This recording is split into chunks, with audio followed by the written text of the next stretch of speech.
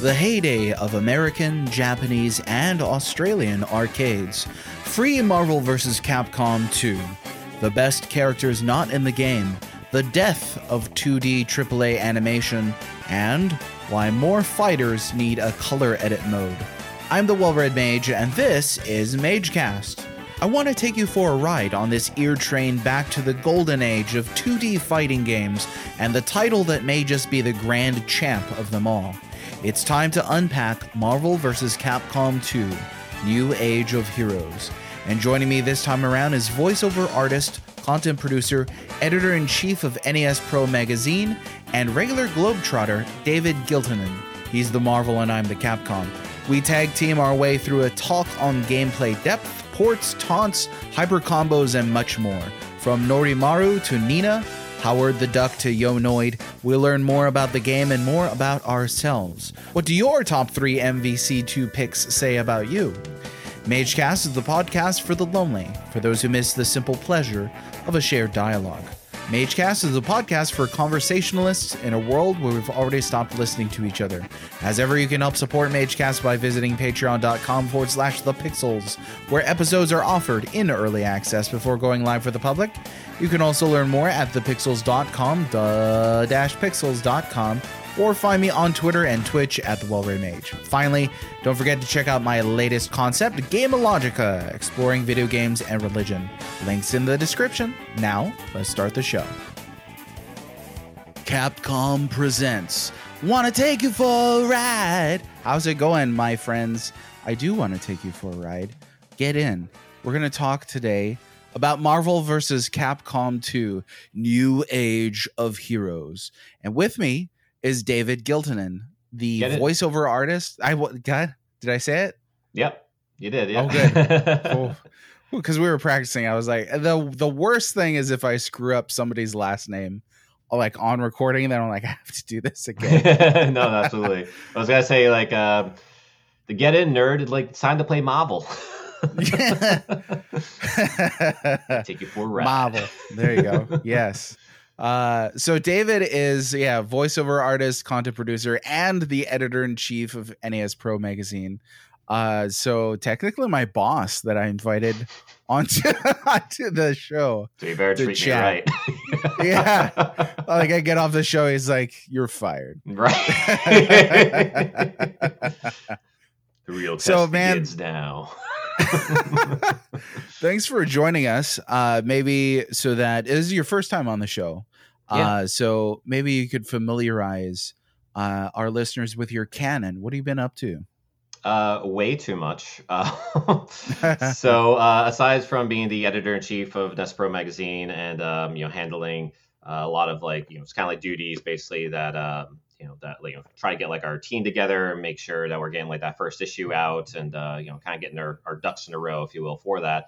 I've also been working on my first game project, which is actually recently announced, called Mato Anomalies. It's basically like a Persona-like RPG, basically, and has a very like anti-capitalist kind of message. It's very like dystopian, very very like a cool kind of like vibe to it. Very anime in a lot of ways too. So if that sounds like your bag, then definitely check it out. It's called Mato Anomalies.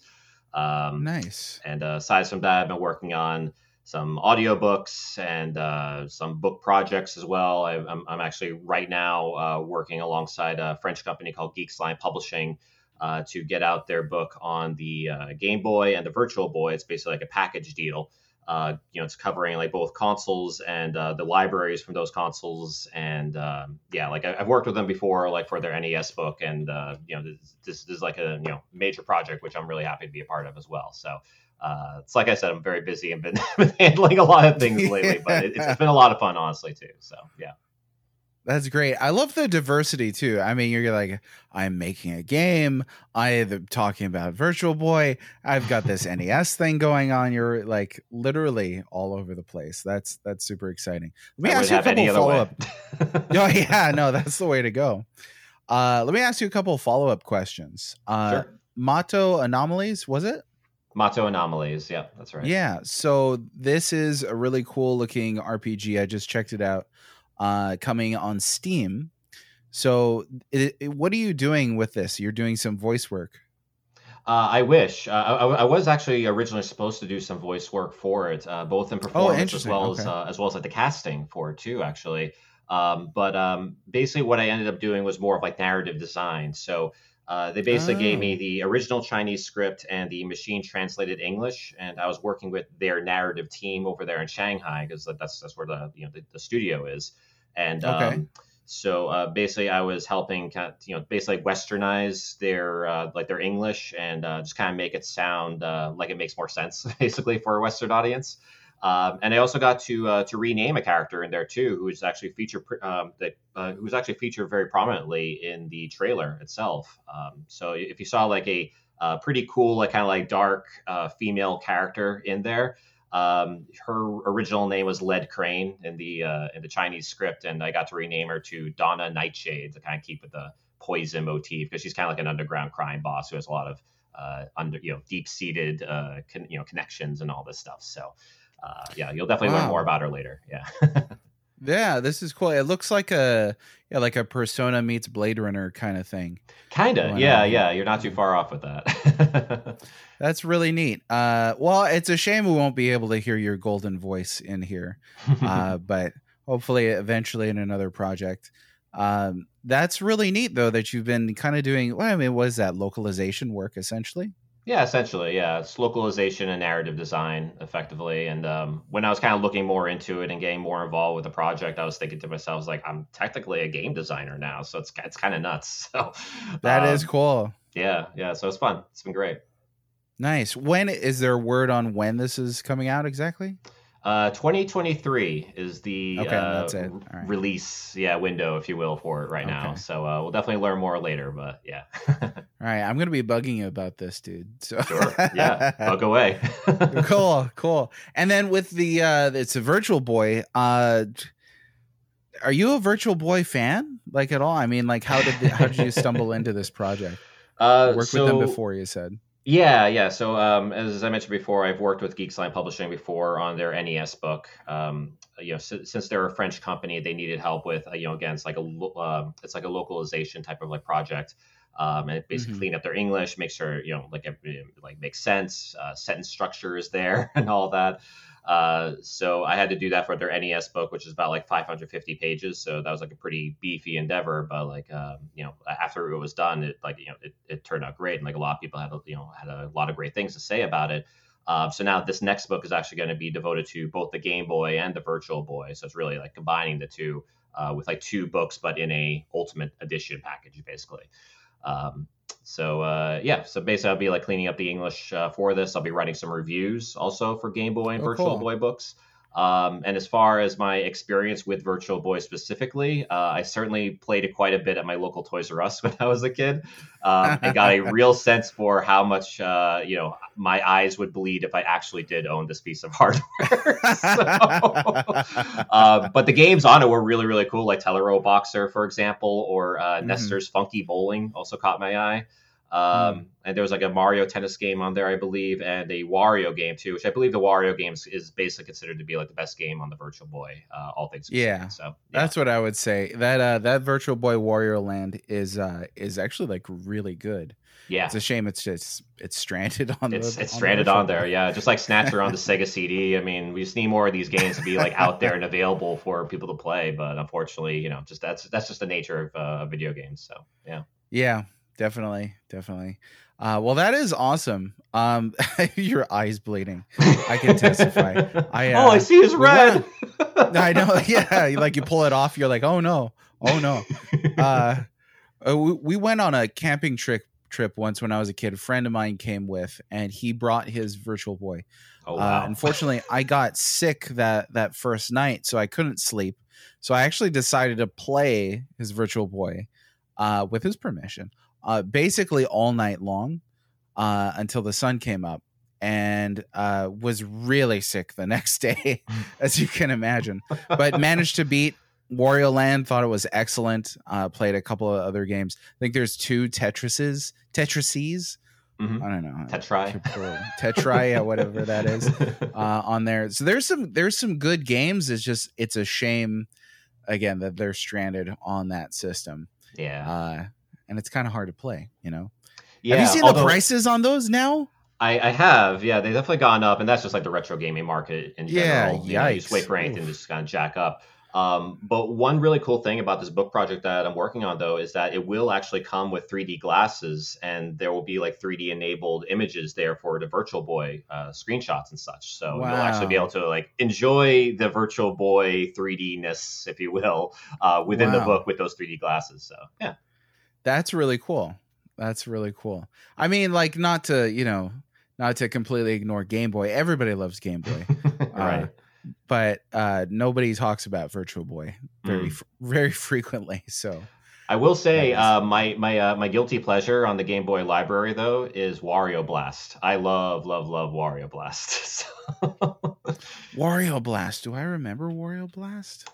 possibly, you might remember the box art cover because it just shows Wario holding a bomb, and I believe like it's the reflection of Bomberman in the bomb itself. So it's literally just Wario Oh, versus Bomberman, but in a Bomberman like title, basically. So yeah, nice. I know I've seen this. I don't think I've played it, yeah, it's a lot unfortunately. of fun if you get a chance to. So yeah. Nice. Well, something to check out. Well, we're not talking about Virtual Boy today. Maybe I'll have to have you back on and we can talk about man, I would love to do a Wario Land episode. That game is so rad. Oh yeah, It the whole is franchise is so great. cool. Yeah, It absolutely. is, yeah. Yeah, there's some good stuff in there. But yeah, today we're talking about Marvel vs. Capcom 2. Want to take you for a ride. Mentioning that song, it turns out was kind of like dropping a bomb. There were people like Meebit Gamer who said, "No, not that song again," which it gets stuck in your head. It does. I played it for my kids in the car when I picked them up from school, and they're just like, "Can we listen to something else?" Like at a certain point. And No, my you wife only goes listen to like, this song. now this is a 10-hour version, kids. Strap in. I'm sure that exists on YouTube somewhere. I'm sure of it. Oh yeah, it has to, yeah. And my wife is like, "Oh, I forgot about this song." I was like, "Well, I remembered it. Sorry." But Kuiel had a funny comment. Said, "Can't remember much except for some reason I associate Janet Jackson with this game." And I was like, "Is it because of the 'Wanna Take You for a Ride' song?" And Bakuiel had to look it up and was like, "Oh, that's it. That's it." That's So so maybe we I don't should know get if Janet Jackson to do a cover of "Want to Take You right. for a Ride" then from Marvel vs. Capcom 2. There you go. Breakman said, "Can't wait to hear this. Marvel vs. Capcom 2 is neck and neck with Super Smash Bros. Ultimate as my favorite fighting game. And I even got a repro disc to play in my PS2 recently. That's Oh. awesome. These are also two of my favorite fighting games." David, Mhm. is like how highly do you rank MVC2 among Ooh, your favorite fighting games? that's a damn good question. Yeah, man. So Marvel vs. Capcom 2 is definitely high up there. I'd probably put it in. It's probably in my top three, I want to say. Okay. Number one for me personally is probably Capcom versus SNK 2. I just have a Mhm. really soft spot for that game, especially because little bit of story, but there is a color edit mode in that game, so you can color edit all the characters in it, and so I had a ball doing that, and I was actually part of a color edits Capcom versus SNK 2 community online. I think it was like was it like Angel Fire site or something like that someone Oh had wow, yeah, that's set going up. way back. Oh yeah, this is old school. So I remember putting together like some color edits, like King from SNK. I made her look like Michael Jackson, basically with the white suit, the black shirt underneath, and all that. So it was like smooth criminal. I had like a version of Rock Howard that basically looked like me. It's made him like with dirty blonde hair and like red, like redder jacket and all this stuff. So there was like a Joker Iori I made, I remember. So yeah, I was a big fan of that game, and I love the way it plays. I love the roster. I love the iterations of the SNK characters in there as well, like with Iori Agami, with Yamazaki as well is really cool in that game. Just really awesome roster, just really awesome game that I have a lot of fond memories playing, even in Japan actually. So yeah, it's a lot of fun. Nice. Okay, you mentioned a couple things I got to follow up on there. Sure. A color edit mode. Why is that not in more fighters? That is a good question, honestly. I mean, it is such an underrated mode, I feel like, and I don't know of any other game off the top of my head that has a color edit mode aside from Capcom vs. SNK 2. Yeah, I mean it's very underrated. I mean, like obviously you have some games like I think Soul Calibur has like you're able to like add like different armor pieces or whatever. I think from what I remember, like the newer Soul Calibur games. Mhm. But there isn't like much as far as like editing your character. Oh, there's also like Injustice 2 actually, because I know Injustice 2 has like different armor you could put on and different pieces they can Oh, put in your okay. So characters. there's cosmetic stuff. Okay. Cosmetic stuff, yeah, but like when it comes to like pixel based fighters, I mean, like that color edit mode, like that was like everything to me for Capcom versus SNK 2, and I played that a lot on my Dreamcast, and like I said, I was part of that community, and yeah, it's just a lot of fun. It's very underrated. Yeah. Yeah, I like as soon as you said that, I was like, why can't I do this in like Smash Brothers? Like any game in which there's going to be like 8 or 10 different color variations for a character, Right. letting the community create their own color edits. You know, it seems fairly benign too. Like sometimes you hand into the community the power of customization and they just go nuts, you know. And then all of a sudden, oh no, pornography. Right. Well, you weren't ready for that, you know, like Right. when they Well, if added there was like a level layer, editing. yeah, like if you were to add like layers or whatever to it, because I think the WWE games have that, Mhm. like where you can add layers, like you could upload layers and then you can use that when creating your wrestlers and all that. But Oh, yeah, okay. I think it's kind of strict as far as like how like what kinds of layers you could put on and stuff. So I don't know. I mean, I'm sure there's like a reason, like just like because I think there's 8 different variation of colors for Smash Brothers Ultimate because it can go Something up like to 8 that, yeah. players. So that might be the reason why, but I mean, why not just have like a color edit mode and you could just edit over those colors and just make like your own if you want to, and those original colors are still there. I don't know. I'm just saying it would be a cool idea. That's all. Yeah, me too. That's like my dream Smash now. Now I want them to make another one. Just Smash Ultimate 2. Smash Ultimate Test. Right. Second thing you mentioned, Japan. Japan. You Japan. have played these games of the Street Fighter Japan. You have played these games in Japan then in Japanese arcades. Wow. Yes, including Marvel vs. Capcom 2. I remember when Capcom vs. SNK 2 when that came out. I was in Japan. I went to what's called Akihabara, if you know that area of Japan at all. That's basically like Game Central. Like that's where like they had the 5-floor big Sega arcade building over there, and that's where I went to. And the 3rd floor, I believe, had all the fighting games. The 5th floor, I remember, was where all the business people were at, and they were basically looking for pro players to to like finance or whatever, to like sponsor, So that's where like the serious business was going on up at the 5th floor. And like you had like 3rd floor for fighting games. I remember the 1st floor had all the dance and music games. So yeah, I remember playing Capcom vs. SNK 2 there, and then Marvel vs. Capcom 2. I played in Japan, but I also played it in Australia as well. Wow. They had like a whole like a chain of like arcade venues there, arcade spots. I forget exactly what the name of it was, but I remember going there to play it. I remember going to Sega World as well, which used to be a thing in Australia. There was literally a Sega themed theme park, basically.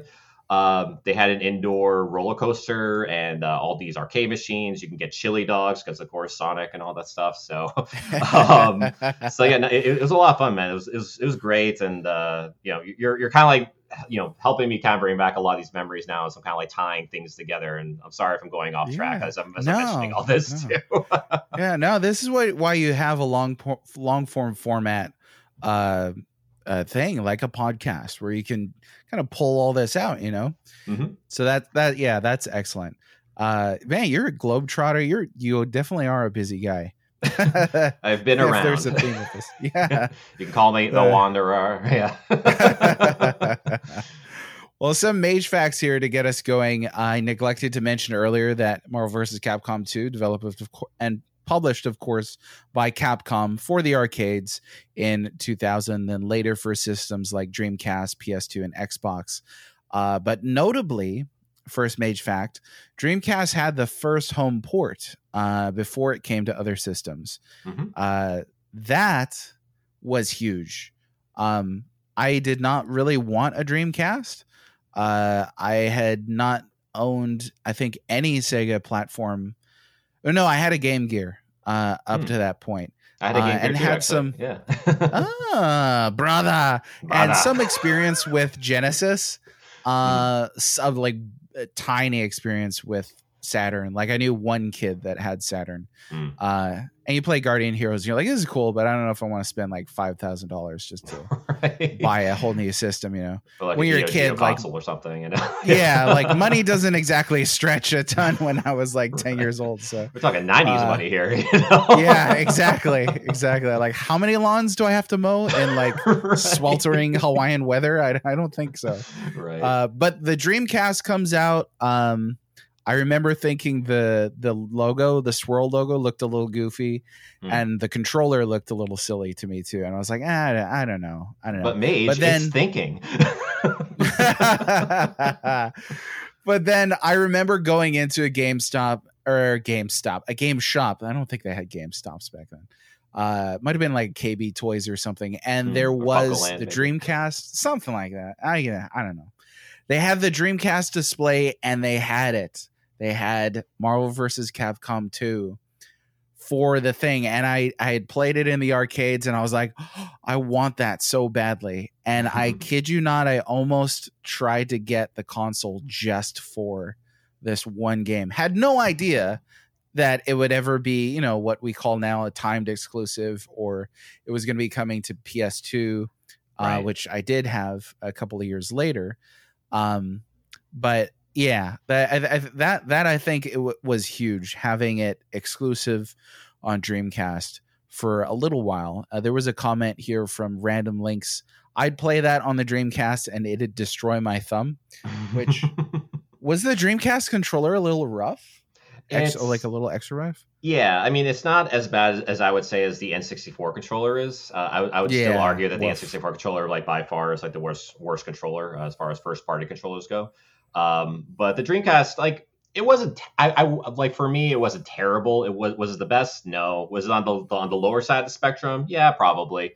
But you know, as far as like playing like, you know, games like Marvel vs. Capcom 2, that's why for me I actually had it at an arcade stick. Actually, like I actually had like a Dreamcast arcade stick. Oh, there you go. And it actually had like a VMU slot as well, so you could put your VMU like it's like the memory unit basically for the Dreamcast into it, and just kind of, you know, make sure you keep all your, you know, saves and your unlocked characters and all that stuff, because I think you had to unlock characters in Marvel vs. Capcom 2 as well. So yeah.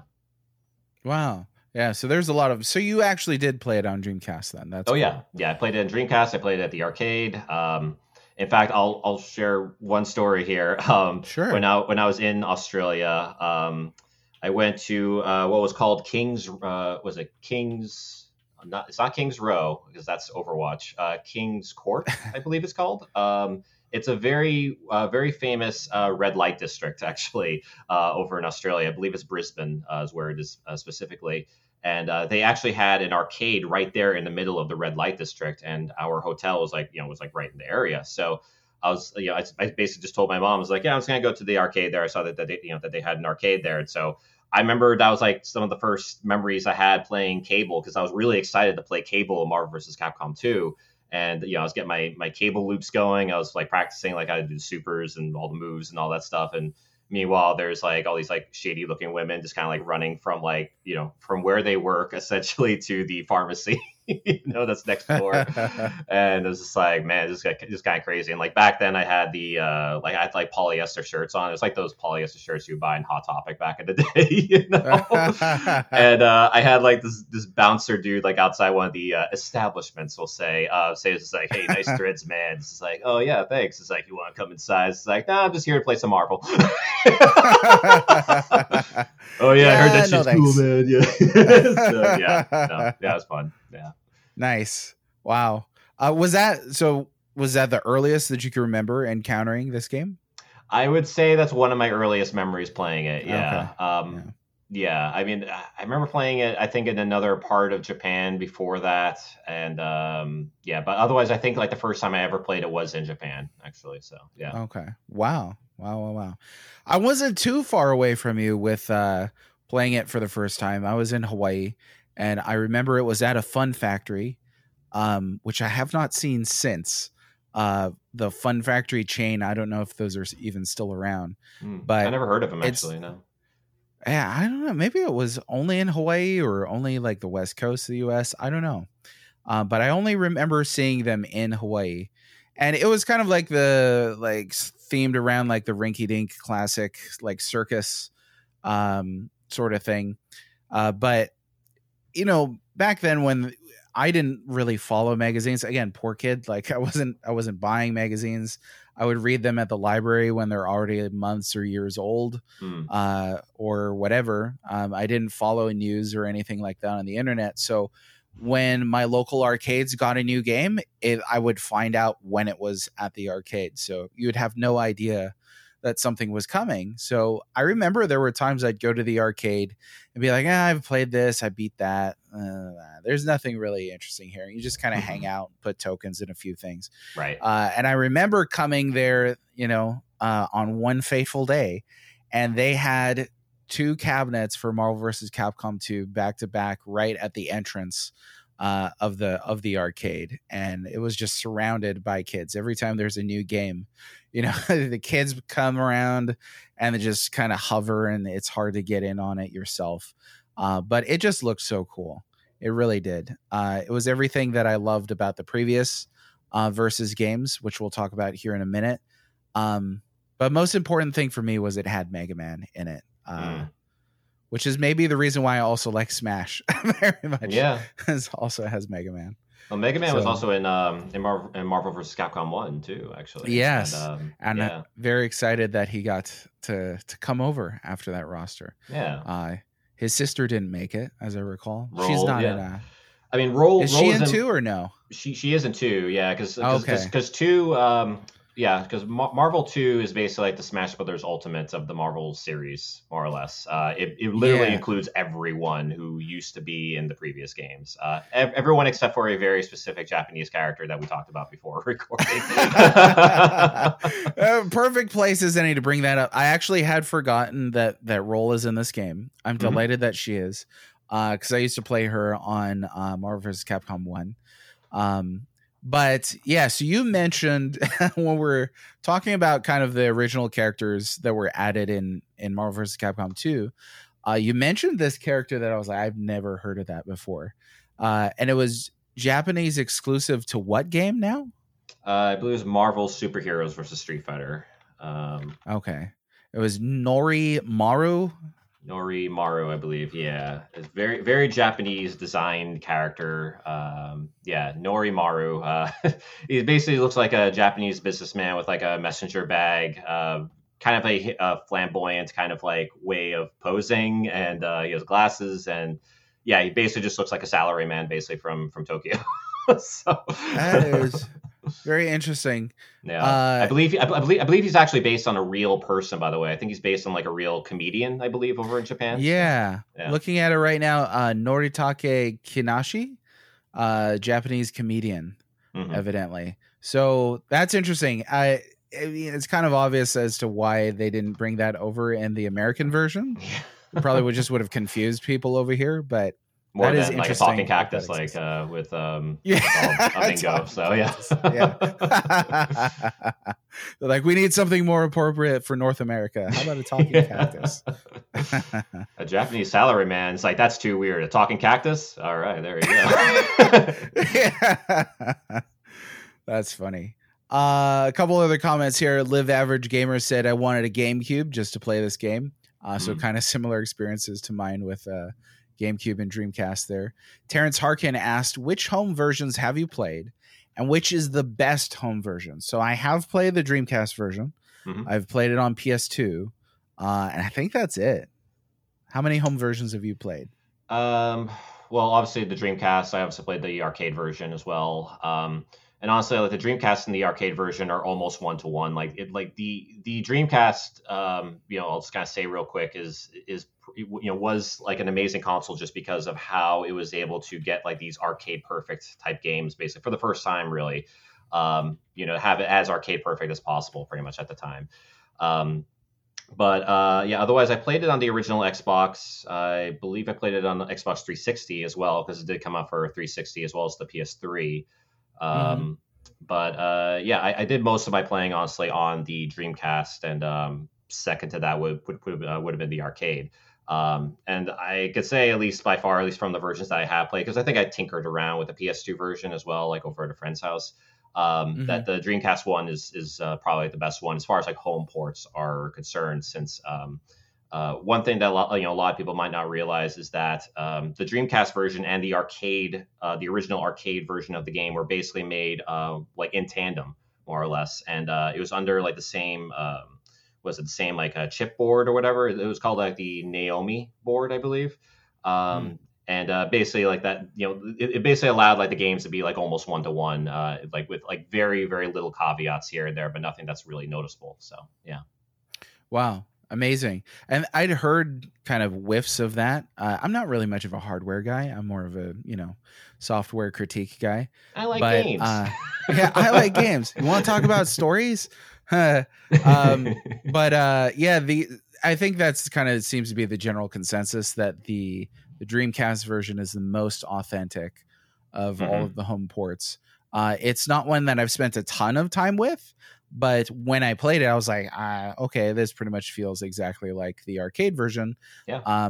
I spent a ton of time with the PS2 version, which I think if you're a layman, like I consider myself in the fighting game community, or you don't know too much about hardware, then it's pretty passable as well.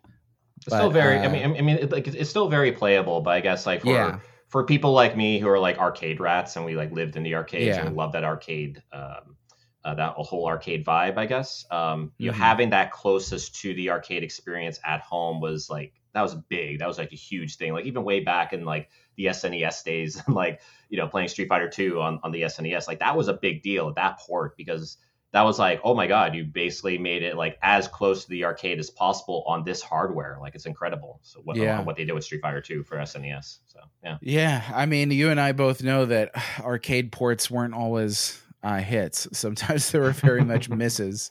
Totally. So having one that was really authentic and accurate is a job well done for sure.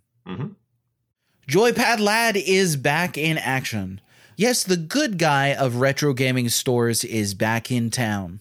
You need to head over to joypadlad.com to find your latest gifting, including self-gifting needs. He's got all sorts of comic books, merchandise, toys, licensed and unlicensed doodads, video games galore, and he's constantly adding to his store. Be sure to visit and use the code RED10. That's RED10 to get 10% off your order. Tell him the Red Mage sent you.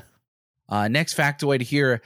Marvel vs. Capcom 2 is part of Capcom's Versus crossover fighting game series. Say that 10 times fast. Which includes other Marvel vs. Capcoms, Street Fighter vs. SNK, X-Men versus Street Fighter. Many of these borrow heavily, evidently, from... I was trying to trace it back. Like, I was like, what was like the first one? Was it X-Men Children of the Atom? That's the one. Yep, that's where it originated that's from. That's the one. Oh my goodness. Dude, Iceman in that game was my jam. Because you could just Iceman spam was that like stupid illegal. Giant... Yeah, right. I don't think he took any chip damage in that game, and like he could chip you out super easily with his was it Arctic Attack, and like just freaking Arctic blast attack. You. Like every time you play that character, you only need to know 2 moves, and that was great. I was like, I was a kid, so I'm like, I can't memorize all these things. I'm coming from an RPG perspective. I'm like, slow this game down.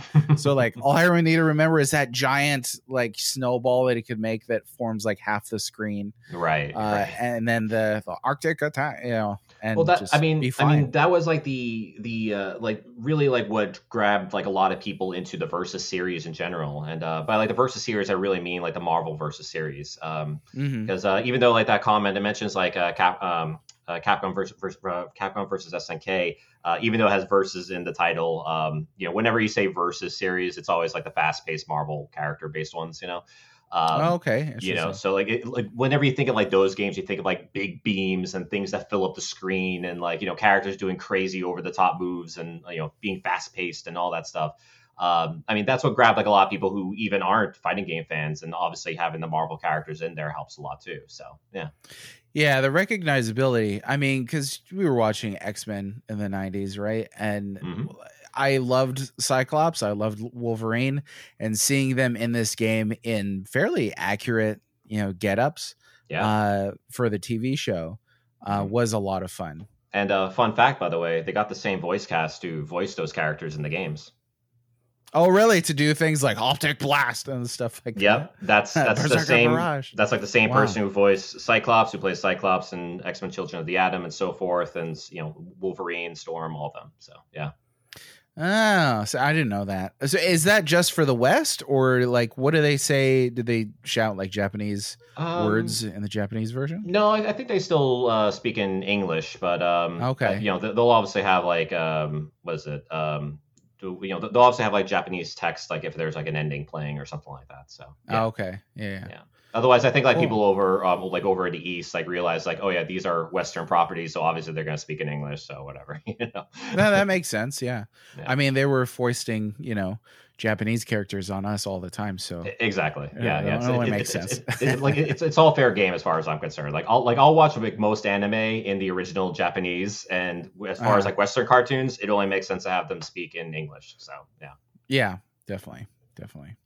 Let's see. We got a beefy question here. This is probably more your territory. Again, and this is gonna already I've made blunders. So this is gonna become apparent over the course of the podcast that I'm not very much a fighting game kind of guy. I like certain fighting games. I like certain fighting party games, Smash Brothers. But you seem definitely more versed on a lot of this stuff. So this is a question here for you. Sure. From Julius the Orange, who said several people who play Marvel vs. Capcom 2 at a high level have gone on to be involved in creating similar fighting games. Peter Rosas was associate producer on Marvel vs. Capcom Infinite. Daniel Maniago and Long Tran worked for Enway on Power Rangers Battle for the Grid.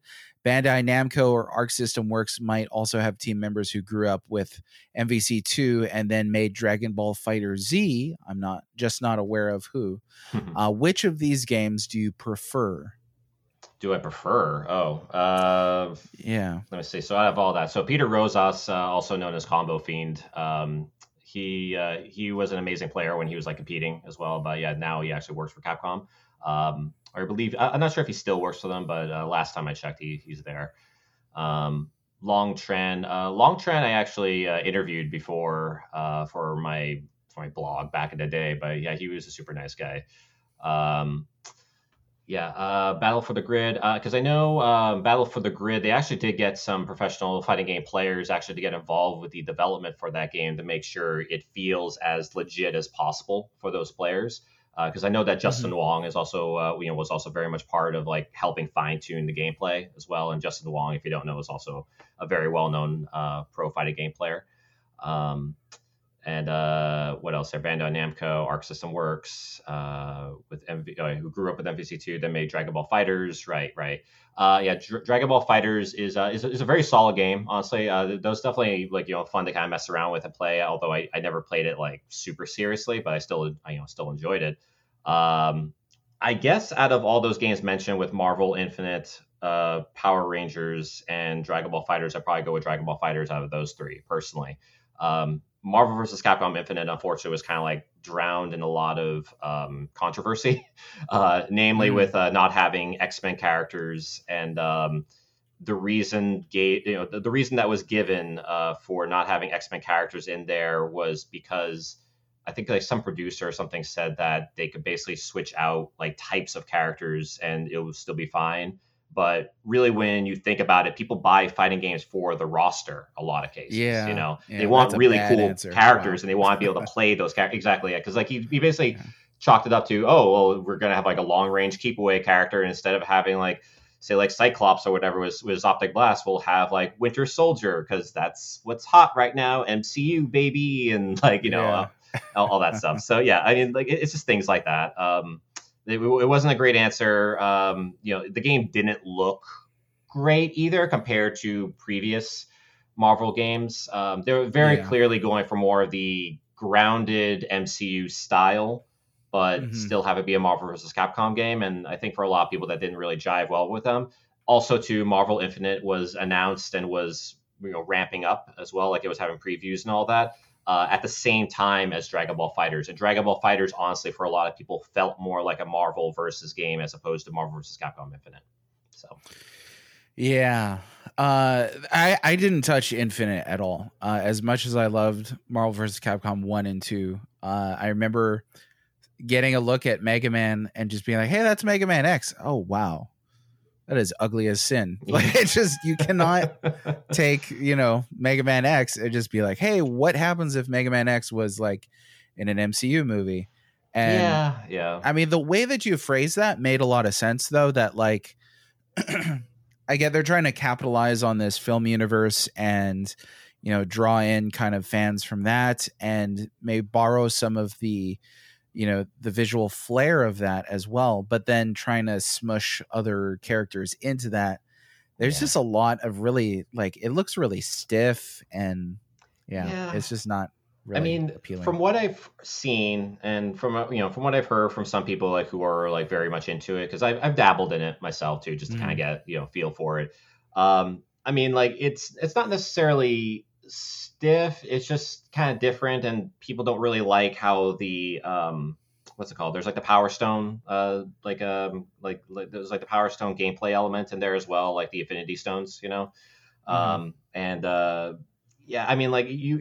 kind of like into it or you're not. And I think for a lot of people, they just weren't, and it just didn't catch on as, say, like Marvel vs. Capcom 3 when that came out like many years after Marvel vs. Capcom 2, and people are like, when's Marvel 3? And then finally they announce it, and it's like the biggest announcement ever. So yeah.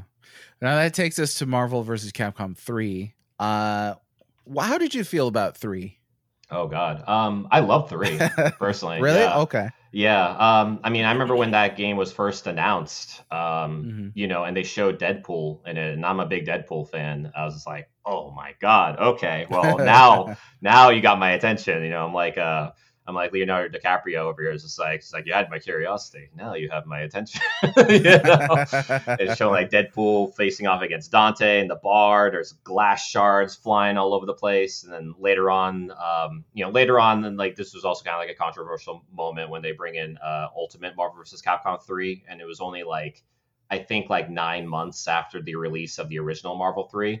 And, that kind of left like a bad taste in some people's mouths as well. But I was personally excited with the fact that they were adding certain characters like Phoenix Wright from the Ace Attorney series. I was like, what? Yeah. That's amazing. And like Ghost Rider, and like there was Nemesis as well from the Resident Evil series. And it was cool. Like the characters that they were adding in there is just like maybe a bit too early, It just kind of felt like a milking, They're not used to, people aren't used to Street Fighter 2 getting all those different versions. I guess like some people, like even if they did remember that, they thought that, oh, this is a different Capcom. They don't do that anymore. It's like, well, they got a good thing going, and especially fighting games are like, yeah, let's come out with a whole new physical release. And now they don't even need to do that because, they kind of go, now fighting games can kind of go like the Street Fighter 5 model, if you will, like where, you just buy the DLC, you buy new characters as they become available, and it's all within the same game. So, yeah.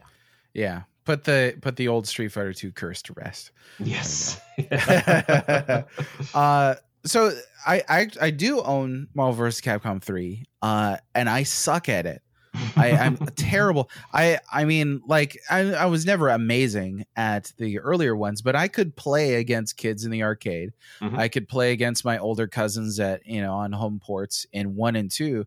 But then when it came to 3, there was just something about it that I could not wrap my brain around. Maybe I had gotten older to a point to where whatever ability I actually had that could apply to these games was just rusted and gone. It was a good amount of time that passed since Marvel 2 and it Marvel was 3 landed. Yeah. So, yeah. And I'd played a couple fighting games since, but maybe just not enough to keep those skills active. The other thing that just bugged me with Marvel vs. Capcom 2, and maybe I'll capture your thoughts on this as well, was you look at Marvel vs. Capcom 2, it's gorgeously 2D with those characters. And you have these like 3D, backgrounds moving around and doing all kinds of things. But it's still, on a 2D plane and whatever.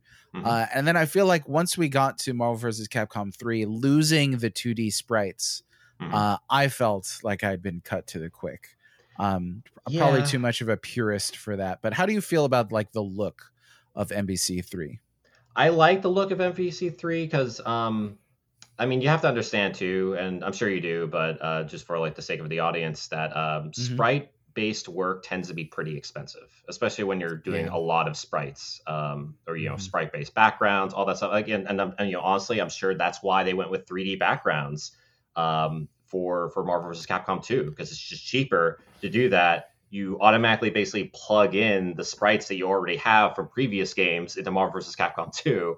I mean, just look at Morgan. I mean, like, with Morgan, her sprite has been reused since like basically the first Darkstalkers, That's basically the same sprite except maybe up-resed, So I mean, like, just things like that, and like, that's when people kind of come up with like nicknames for Capcom, calling them lazy and all this stuff, and yeah, I mean that that's it doesn't exactly help that case, but otherwise, yeah, I mean, like you, I do love sprite-based work. I think it's great. I super appreciate it, but I think it's almost not quite gone the way of like, say, like stop motion animation, but it's kind of heading there in a lot of ways, where it's just too expensive to do for a lot of these big studios to make like a full feature thing, whatever, maybe like a movie or game or whatever, out of that. But when you do get to see it, it's just like, oh, wow, cool. And that kind of brings you back. And like when it's actually done right, it's just like, okay, this is art, capital A art. Yeah. I mean, and somebody who was on top of their game with that specific art was Capcom. I mean, Darkstalkers, gorgeous. Like the sprite stretching, those like Disney level and like Renaissance Disney, level animations on those characters. And like I used the word stiff earlier, and there was just kind of like some sort of stiffness when I played to the characters when I played Capcom 3. It's an interesting Marvel vs. Capcom 3, that is. It is an interesting statement to say that this is just the way that things are going, and it is expensive to do pixel art for games of these sizes now. That's just a darn shame. I feel super old right now. Yeah. No, I'm right there with you, honestly. And I mean, like, as far as like what you were saying before, though, about like the visual style of Marvel 3, I think that's pretty much as good as you can really kind of hope for, I guess, because they really kept to a comic book style of the game with the heavy black outlines. With the dark shading. The dark shading, the lining and all that stuff. Like, this very clearly feels like something that's ripped out of a comic book. And I think that visual style just works super well for that. And to see that, kind of like, go from that to what Marvel vs. Capcom Infinite turned into, it's kind of clear downgrade, even though they were clearly reusing assets from that game too, because a lot of the same characters came back and they were clearly the same models, but they redid them so they fit the style that they have for Marvel Infinite. So, it is what it is. I mean, you do have to give 3 its credit that is, I think it's unique. Like when you see a screenshot from 3, you're like, oh, of course, this is Marvel vs. Capcom 3. It doesn't really look too much like other fighters because of the really heavy blacks on these characters. So there's that. It's definitely a tier above Infinite, in my opinion, as far 100%. As the visuals go. Yeah.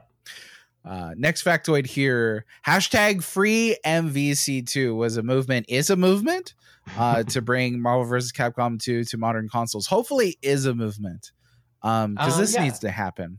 Yeah, I mean, I would say it still is a movement. It's just that it was at its loudest earlier, but as far as I know, it's still like a thing as far as like people like, trying to push Capcom to release Marvel vs. Capcom 2 on modern consoles. And I'm sure, I don't have to explain to people, but, it's very difficult to do that when you have the Marvel license tied to it. And, you have to kind of go by what Marvel says as far as what you can do releasing a game under their name and their characters and all that stuff. So that's always kind of the tricky part of it, which is a shame because, again, like the last time that we saw Marvel vs. Capcom 2 was on the was 2 generations ago, the Xbox 360 and the PS3.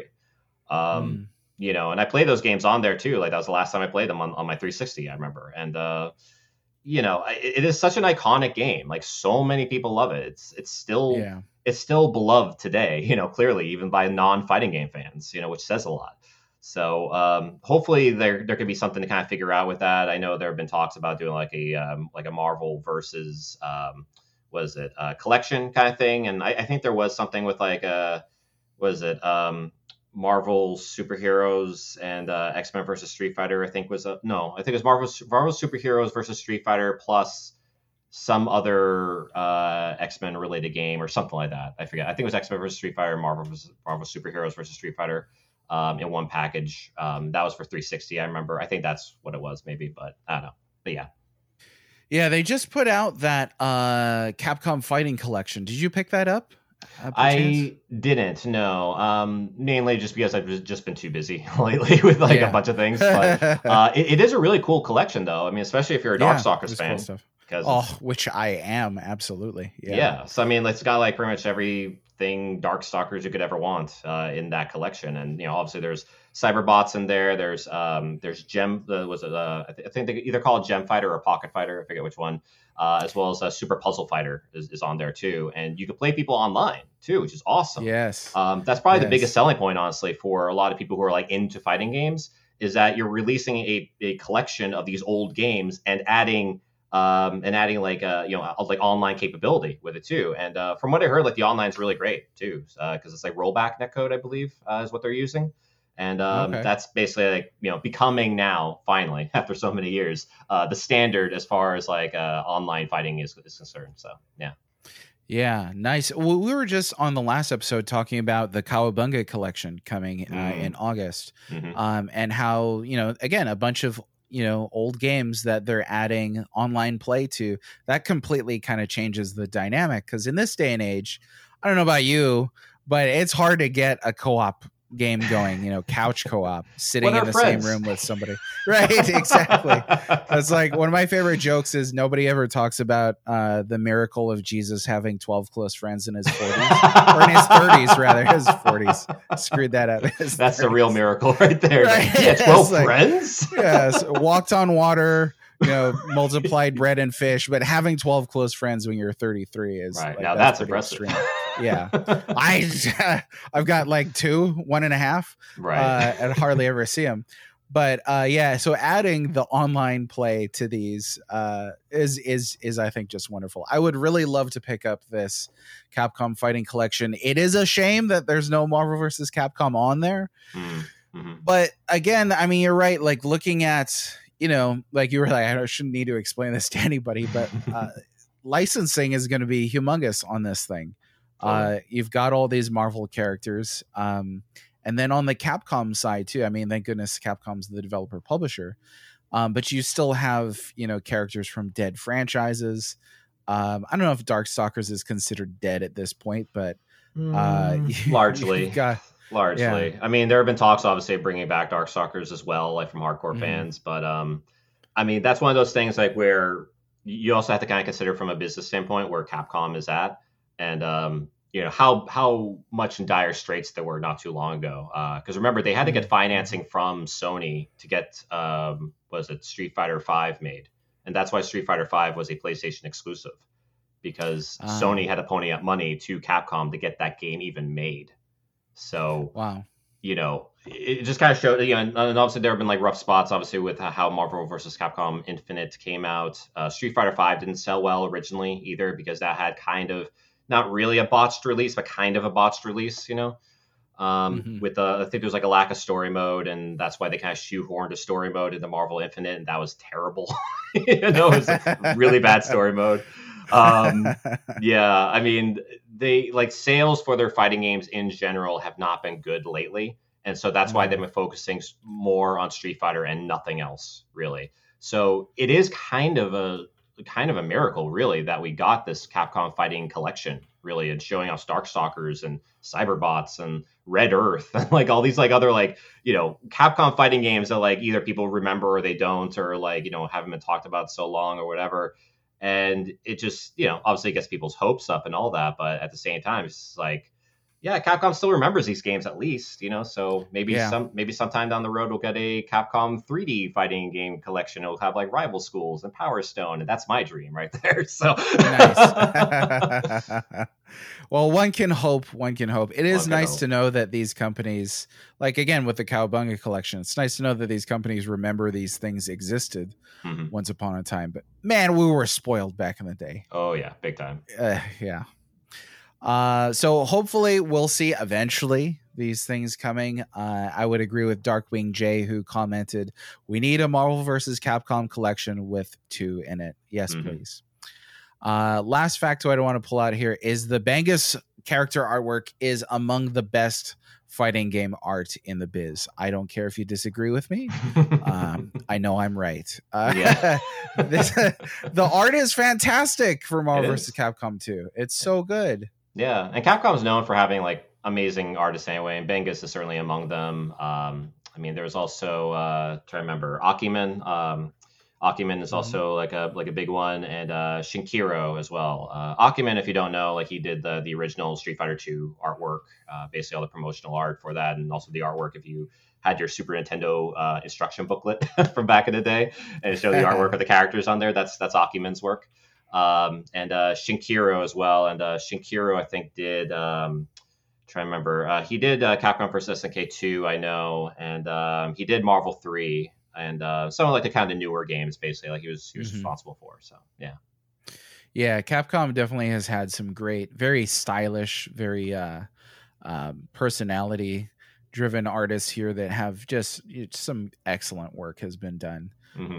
But yeah, it really made the cabinets beautiful, having some of this lavish art on it. So it's just excellent stuff. Every once in a while, I love pulling those up and just looking at the various characters. It's exciting too because who was it that pointed this out? I think it was True AJC on Twitter, who pointed out that you kind of get an interesting mix with the Marvel vs. Capcom 2 art, an interesting mix of like anime with Western characters. And I guess I hadn't really thought of that before. I was just like, oh, that's what Wolverine looks like. This is what Spider-Man looks like. But this is like a specific interpretation of these characters. And I guess in that sense, like if you compare these renditions to the Western produced renditions, there's definitely a difference. There is, yeah. I mean, obviously it looks like sharper. I mean, probably like the most obvious example of it, at least to me anyway, is with Wolverine. Wolverine in the Benga style, and Wolverine like how he looks, say, in the animated series in the 1997 series. It's different enough where you can see them, like if you see them like side to side, that Benga's style is kind of like sharper, definitely has like, again, more of that anime styles. Anime tends to have like sharper angles to them and such. So I think for someone like Wolverine, it just lends itself like, obviously like super well in that sense. And it looks great for everyone else too. I mean, like it's just such iconic artwork. I can't say enough like great things about it. I have art books downstairs as well, like from Capcom games and from SNK games as well. And the artwork for those games back in the day, like back in the 90s, was super, super high quality. It's the best of the best as far as I'm concerned. Yeah. Again, we were spoiled. I didn't think, that we were gonna stop getting things like this at some point in time. It's only gonna get better, right? Here we are in this dystopia. Anyway, it's like on like an 80s bender, and all of a sudden you wake up, it's like, oh god, what happened? Marvel vs. Capcom went 3D. No. Yeah. I thought this was a great little endearing comment here from Siren Song. My husband is a non-gamer. This is his favorite game. He knows all the combos. They have an MVC2 arcade cabinet at one of our movie theaters, and he loves playing while we wait for the movie. That kind of goes back to what you were saying, like pulling in people because, there might not be people who play fighting games all the time or even just play video games all the time. But if you walk past this cabinet, you're going to be like, oh, Wolverine? I know Wolverine. Spider-Man? Like, who doesn't know Spider-Man? Totally. Yeah. It's even back then. So, yeah, that kind of draws you in for sure. Yeah. So we talked about our first impressions about, when we first played it. And we talked about kind of its context in other Capcom fighters. I wonder here if we could spent a little bit of time comparing it to other fighters, period. Okay. So not just, other kind of verses and crossover stuff from Capcom.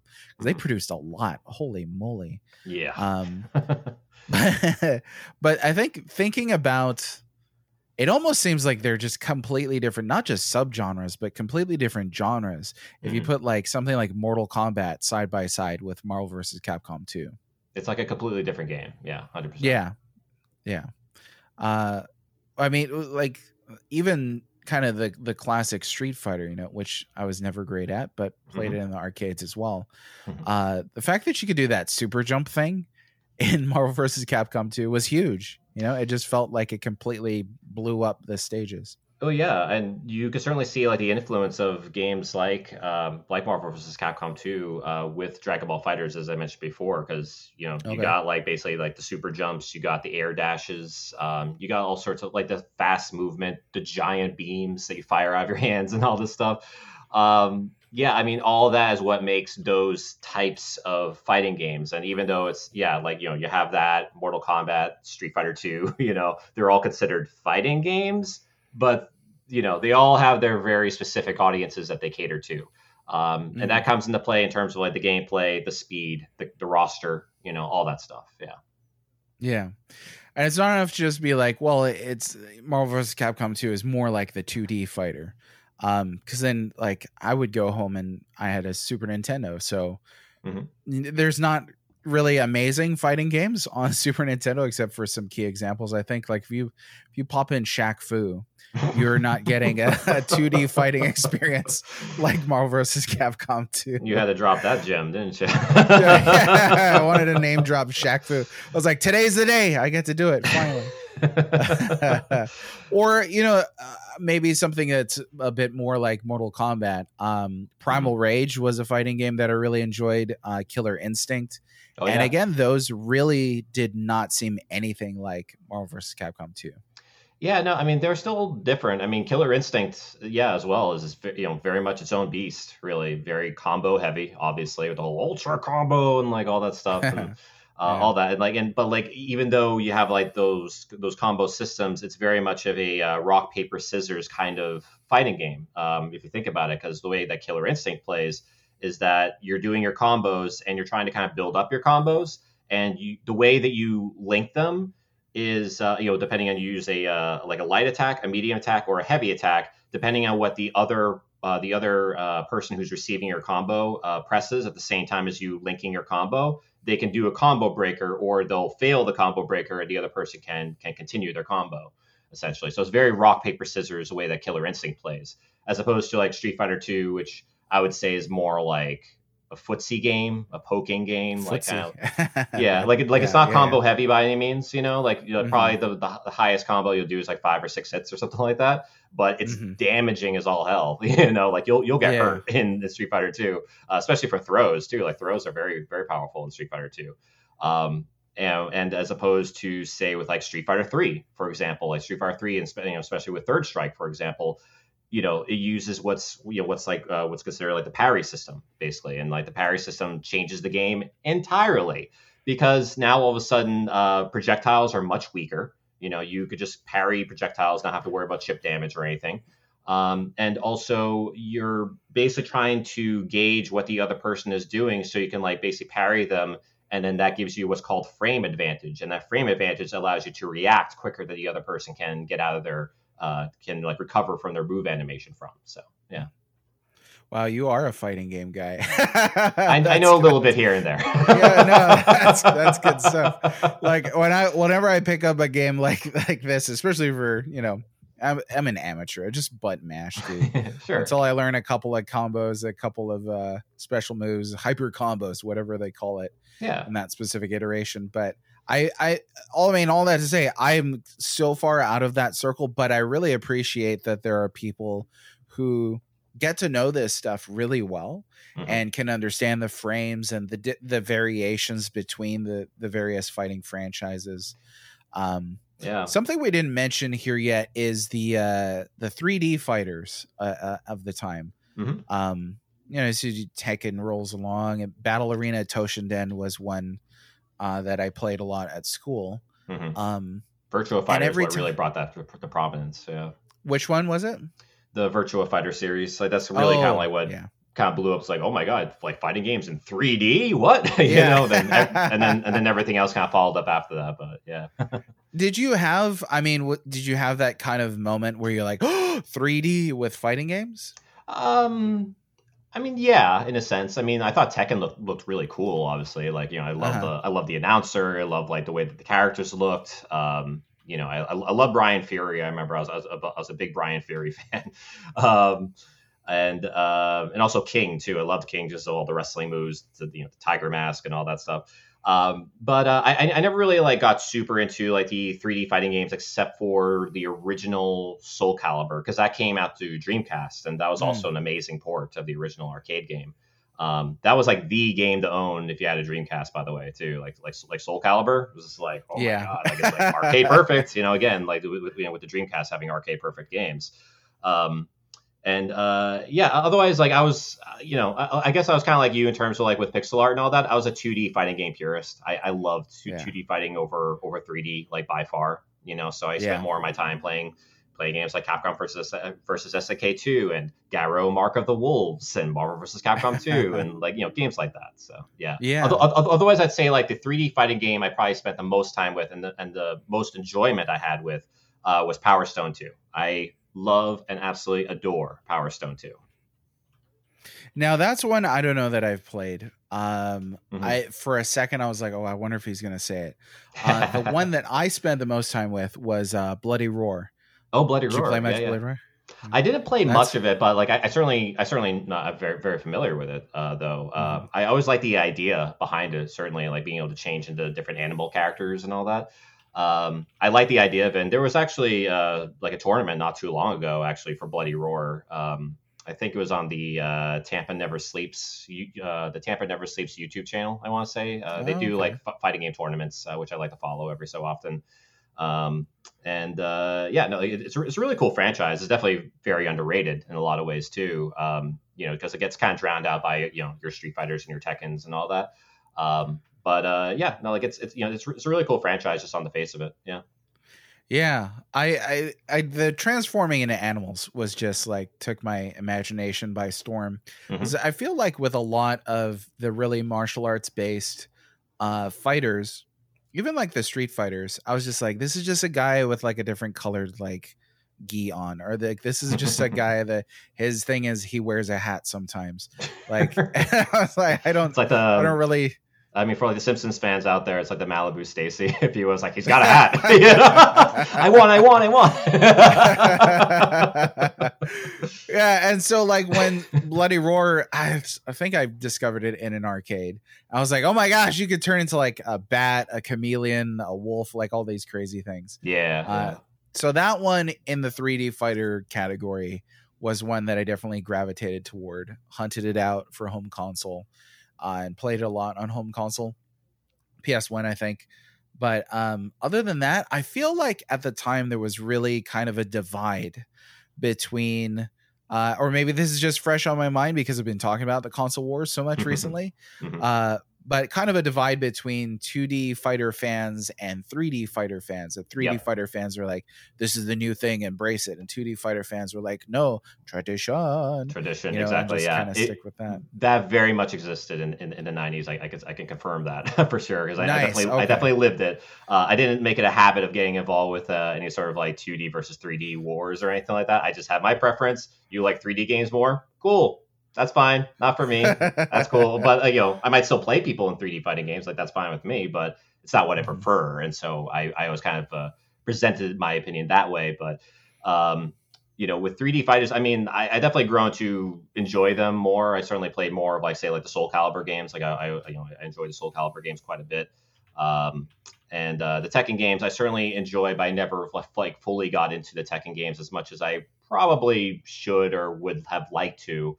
But I still enjoy the characters and I enjoy like what those games bring. And, that whole 2D versus 3D war did eventually come to a head when we got Street Fighter Cross Tekken as well. And there was actually supposed to be a Tekken Cross Street Fighter as well, but made by Namco on that front. Kind of like how Capcom made Capcom versus SNK. and SNK came out with SNK versus Capcom.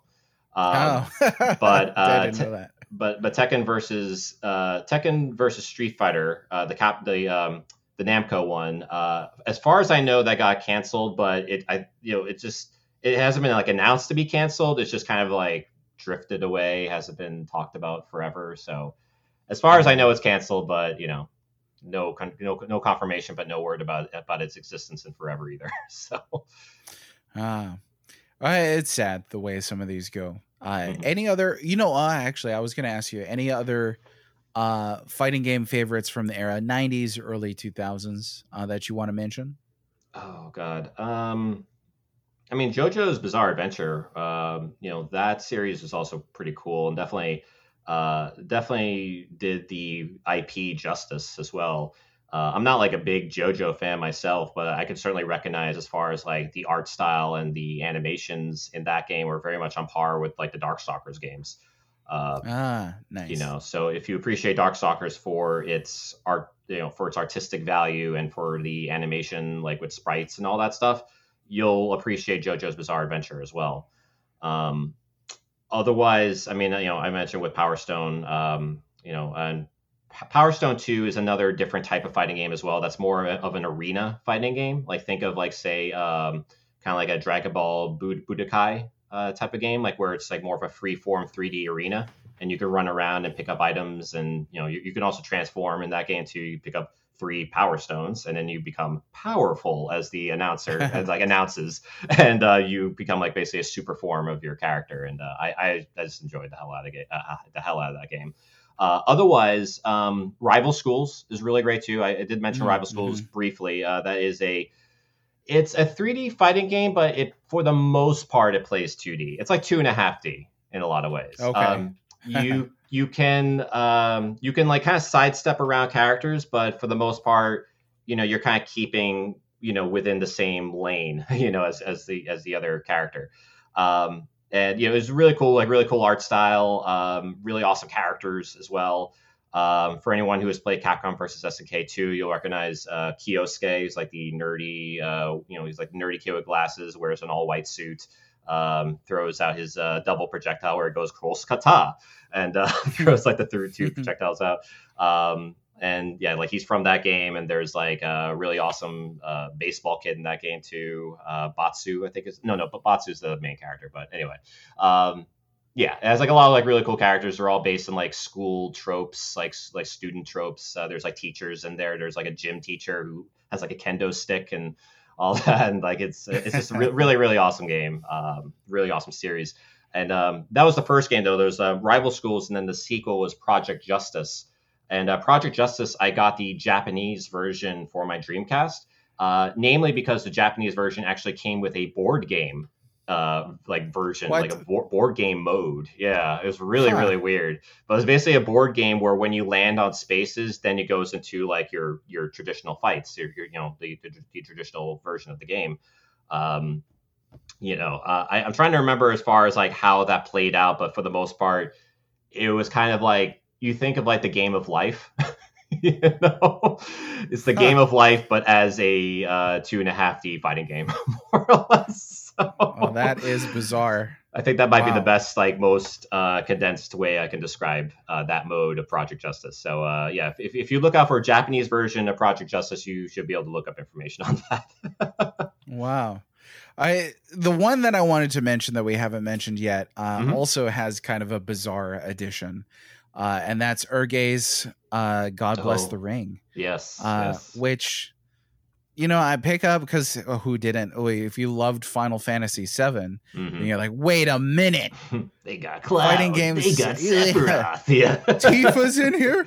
Tifa. All kinds of stuff. It's the 90s. I'm sorry. Totally the 90s. Yes. Right. It is. So, I pick it up and I was kind of like instantly bored with the actual fighting game in this game. It just seemed like, you're just kind of trading weak jabs and things like that. Yeah. But it had a freaking adventure mode with like a dungeon crawler, like a 3D I remember that RPG embedded in there. Yeah. I think Toshinden had that too, actually, if I remember correctly. Oh, okay. Wow. Yeah, it was just kind of an odd addition to it, but I remember playing it and then later on, kind of getting into Marvel vs. Capcom 2 and just kind of imagining that adventure mode coming back and being able to do that with the MVC2 roster. Mm-hmm. I think I must have played that adventure mode. Throwing kinetic cards at people like in the There you go. Oh, it would have been so cool. So cool. But yeah, I always thought that was a really wacky kind of addition to a fighting game. Yeah, I would say that like the Tekken series is probably like the king of like alternate modes for fighting games. I mean, you think of like Tekken Bowling, for example, and I think it was called like Tekken Force, which is basically like their beat 'em up mode in the game. That was kind of like it was like a weird like kind of like isometric 3D type of like beat 'em up mode. I believe it was called Tekken Force if I remember correctly. But that's where like when you pick up like health, it was like the chicken, and when you pick up the chicken, like the announcer goes chicken. It was great. It was just amazing. Yeah. Simpler times. Simpler times. Yeah, I was just gonna say the narrator could really make a game just 100%. Extra shine. Yeah. Yeah. I mean, even for Marvel vs. Capcom 2, like when you start up the game, you have the Marvel vs. Capcom 2 New Age of Heroes. Like very dramatic and very, very cool the way he like announces it. So. Yes. Takes his time with it. Yeah. Love it. Mm-hmm. There's we might as well bring it up now. Why not? Back then, sometimes you might memorize the name of a move. Hadouken is obviously, super iconic. But if you had a favorite character, and as many Japanese game characters do, they would shout the name of their move as they performed it. Right. Just for the extra gusto. Mm-hmm. That was always fun. Did you have any kind of, you're shouting when you're at other kids in the arcade, or did I shout at kids? Yeah. Did you ever shout like a move name? I don't think I shouted move names, but I certainly talked trash. Certainly. Oh, okay. Ooh, you're a trash talker, huh? But I think like probably like one of my fondest memories, and again we're going back to Japan here. When I was playing, I think it was playing Capcom vs. SNK 2. I was playing as Rock Howard against someone's Geese Howard, and if you don't know, Geese is Rock's dad, basically. And so I was playing against like this Japanese kid, whatever, and so we were kind of doing like just instinctually for whatever reason, I don't know why it came to mind, but we were doing like the whole Star Wars thing, and like I was like, "You're not my father," like kind of thing, And he like looks over at me, is just like, like kind of thing, So even though we had like our language barrier there, we were able to basically communicate through the game, which I thought was really cool. Again, we're not able to speak traditionally, but through the game we were able to communicate. So yeah. That is cool. There's a bit to bring out here with Marvel vs. Capcom 2. I think I must have shouted, move names now and then, especially with my brother. But when it comes to taunts, I loved that there were taunts in Marvel vs. Capcom because I was played as Mega Man. Mm-hmm. And I think Mega Man has one of the most infuriating taunts, like super childish, like when a kid's like nya nya nya nya, yeah, which is that bida bida ba. It's super irritating. So doing that any opportunity that I had, even if it costs my game, was just it's worth it. Just a joy to do. Yeah, and then even if I lose, I could still do the same motion and the sound. I'd say honestly, just in terms of utility, the best taunt in the game is probably Jin Saitome's one, because if you don't know, like his taunt, he basically strips down to just like his undies, and he's like rubbing himself with like a towel, and you can keep hitting the taunt button like over and over to make him rub his towel faster. And if you make him rub his towel fast enough, he'll actually start catching on fire. And if you touch him when he catches on fire, you'll get hurt. Like it doesn't like do much damage, but it still does like a pixel of damage or something. So That's amazing. That's amazing. I'm sure there's some people great enough at this game to like defeat an opponent, like whether they're just like a sliver of life left and get defeated with Jin's taunt. I mean, that's when you just retire from gaming entirely. Like if that happens to you, that is super, super rare. But yeah. Yeah. There's a question here from DS Square 72. How much rage does the Captain Commando guitar taunt produce in your soul when you see it? There's some great taunts in here, though. It's a cool taunt. Really the guitar taunt. Yeah. I do remember that one, actually. Yeah. It's I mean, I don't play many fighting games these days, but I enjoy a good taunt, and maybe that's why I like Smash so much too. Oh yeah. There are some aggravating taunts in there. I mean, like the Kirby, sure. Like hi, you know. Oh my gosh, I did that shit all the time. So. On 64, when you're just like standing on the Pokemon Center on that far cliff, you know, and just over and over again. I did that all the time. I was that guy. Yeah, I think we were all that guy. If you're picking Kirby, you have to be that guy. You really do. Yeah. Let's see. So there's a couple of things I want to pull out here. Is in terms of the gameplay for MVC2. One thing is balancing. There's a question here from True AJC. The character roster was a broad and welcome stroke of fan service, but could the gameplay have benefited from some balancing? Were some characters simply more viable than others? You think? Yeah, I mean, that's why, was it MSS, like the Magneto Storm Sentinel team? That's considered to be top tier, or MSP, which is Magneto Storm Psylocke as well, is super powerful. Cable is considered to be very powerful. Iron Man is considered to be very powerful in that game because he actually has an infinite, which is not too difficult really to get on if you set it up properly. And you know, you could set it up properly if you have like the Sentinel assist in that game where he throws the drones out and juggles you, and that gives you all the time in the world to set up for Iron Man's infinite. There are characters who are definitely by far more viable. And is Marvel vs. Capcom 2 kind of a broken game in terms of its balance? Absolutely. But does it? Is that part of the reason why it's fun? Absolutely. And that's why too there are tournaments that even pro players will play where they basically do like what's called like a ratio system in place. So they might have it like where Magneto costs 5 points and you have like 8 points total to use or something to build a team. You know, so like Magneto will be like 8 points and Roll will be, or like, you'll have 8 points, Magneto will be 5 points, or like Roll will be like 1 point because Roll is like considered to be like the worst character in the game, basically, or Servbot, you know. So you know, so that's when it kind of like makes it fun, because like it basically forces people to like build teams that they normally wouldn't play, or have to like form teams that, you know, no one else has really kind of thought of, because that's just how the point system works in the ratio. So if you get a chance to, definitely check out ratio tournaments for Marvel 2. It's a lot of fun, honestly. Yeah, I'm gonna say like maybe 98% of the people that I've played against in MVC2 had no idea about like any of that stuff, except for like the more spammable things. Like, I don't know, I feel like anytime somebody picked Cable, I'm just like, oh god, I can put up with this again. Yeah, just over and over again, like stand in a corner and do essentially the same thing that Pikachu did on N64 Smash. You know, just stand in a corner, the Thunderbolt, throw your electrical. Yeah.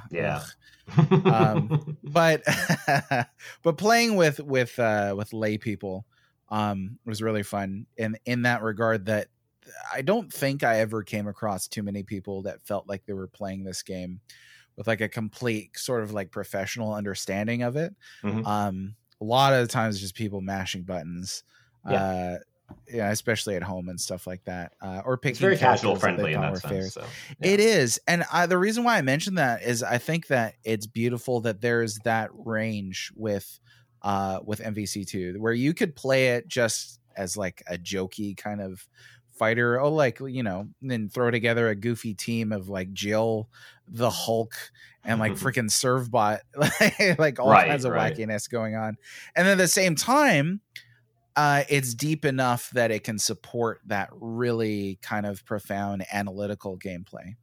100%. Yeah. I mean, it's I mean, like, you know, obviously watching like Marvel versus Capcom 2 at a high level, it's very entertaining. You know, unless you see Magneto Storm Sentinel for like the umpteenth time, you know, then it can get tiring. But you know, at the same time, I mean, it is amazing to see what some of these players are able to pull off. Like Justin Wong is a very good example.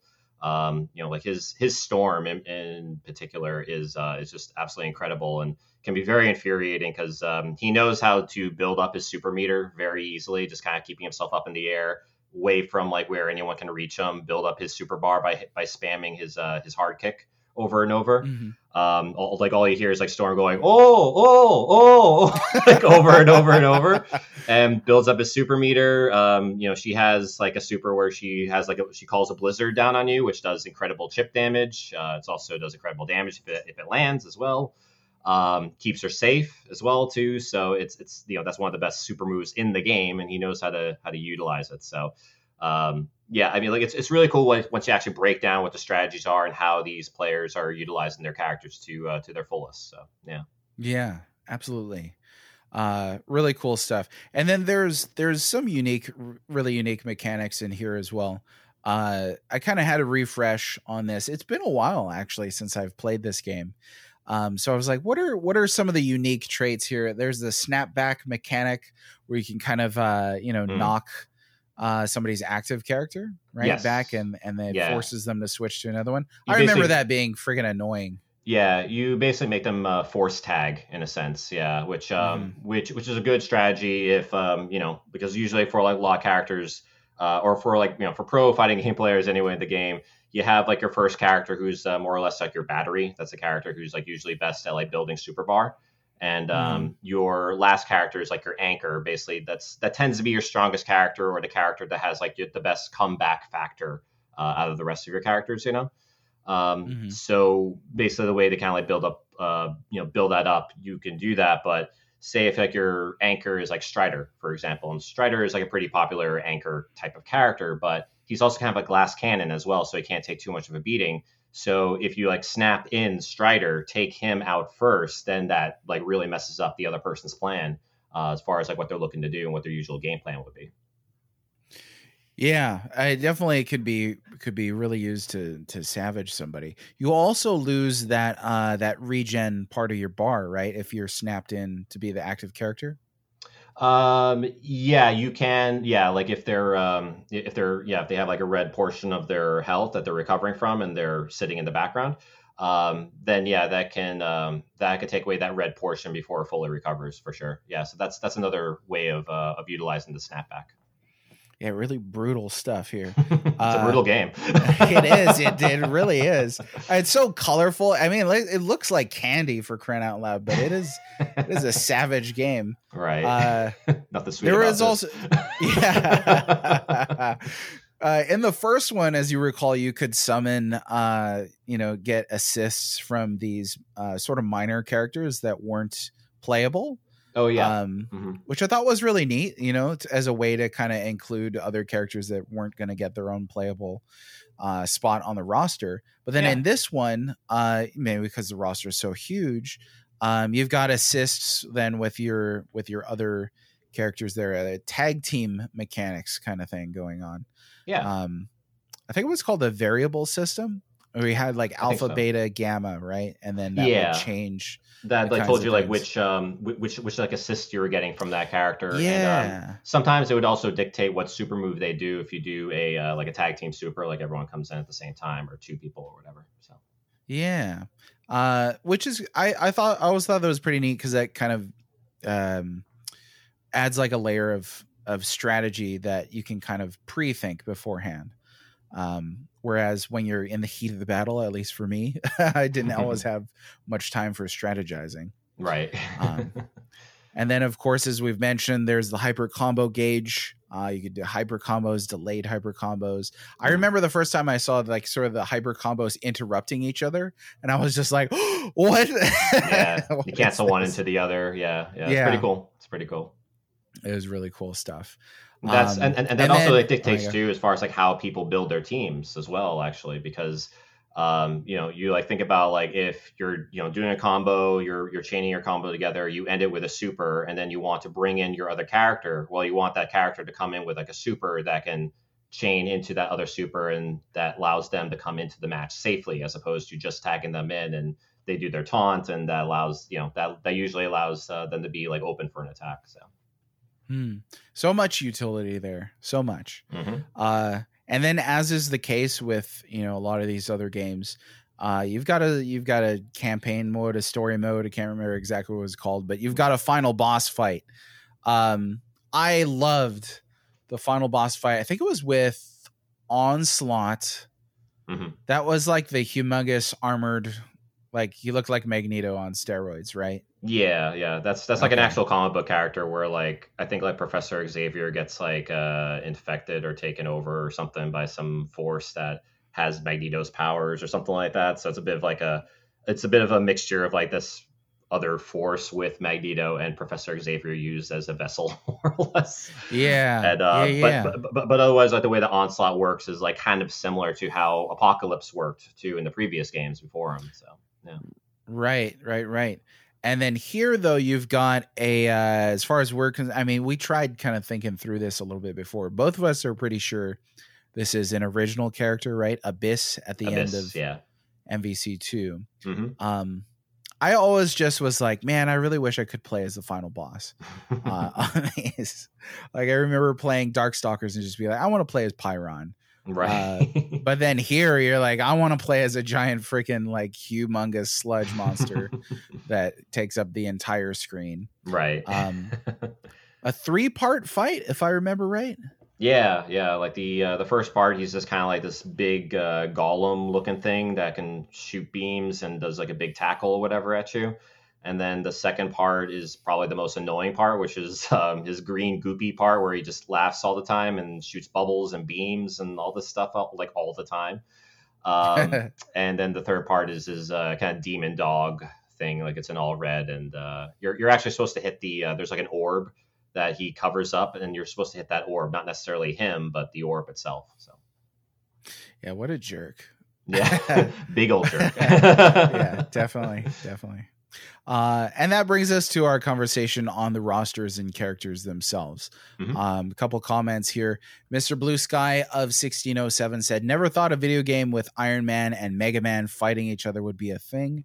But there you go. The beauty of the crossover fighter. Mm-hmm. Hipper Reed said, this game was my introduction to Tron Bonne and BB Hood. Oh, yeah. Because there are some obscure characters in here, which is real nice. Yeah, a fair amount. And BB Hood, I think this game actually introduced me to BB Hood as well. And I love BB Hood, also known as Boletta in Japan, which is also a cool name. Yeah, but BB Hood, I mean, basically, if you don't know, she is a bounty hunter who dresses up like Little Red Riding Hood. She has like a dog that follows her around as well. Yes. Gets scared whenever she pulls out her guns and grenades and knives and all this stuff. And her whole thing is that she's part of the Darkstalkers roster, and she's basically hunting for the monsters in Darkstalkers. So, yeah. Wonderful. And I always thought she was a great character too, because it totally fits in the Darkstalkers universe. You've got all these monsters, and then so why not have like a Van Helsing type character that's just hunting, all of them. Oh, totally.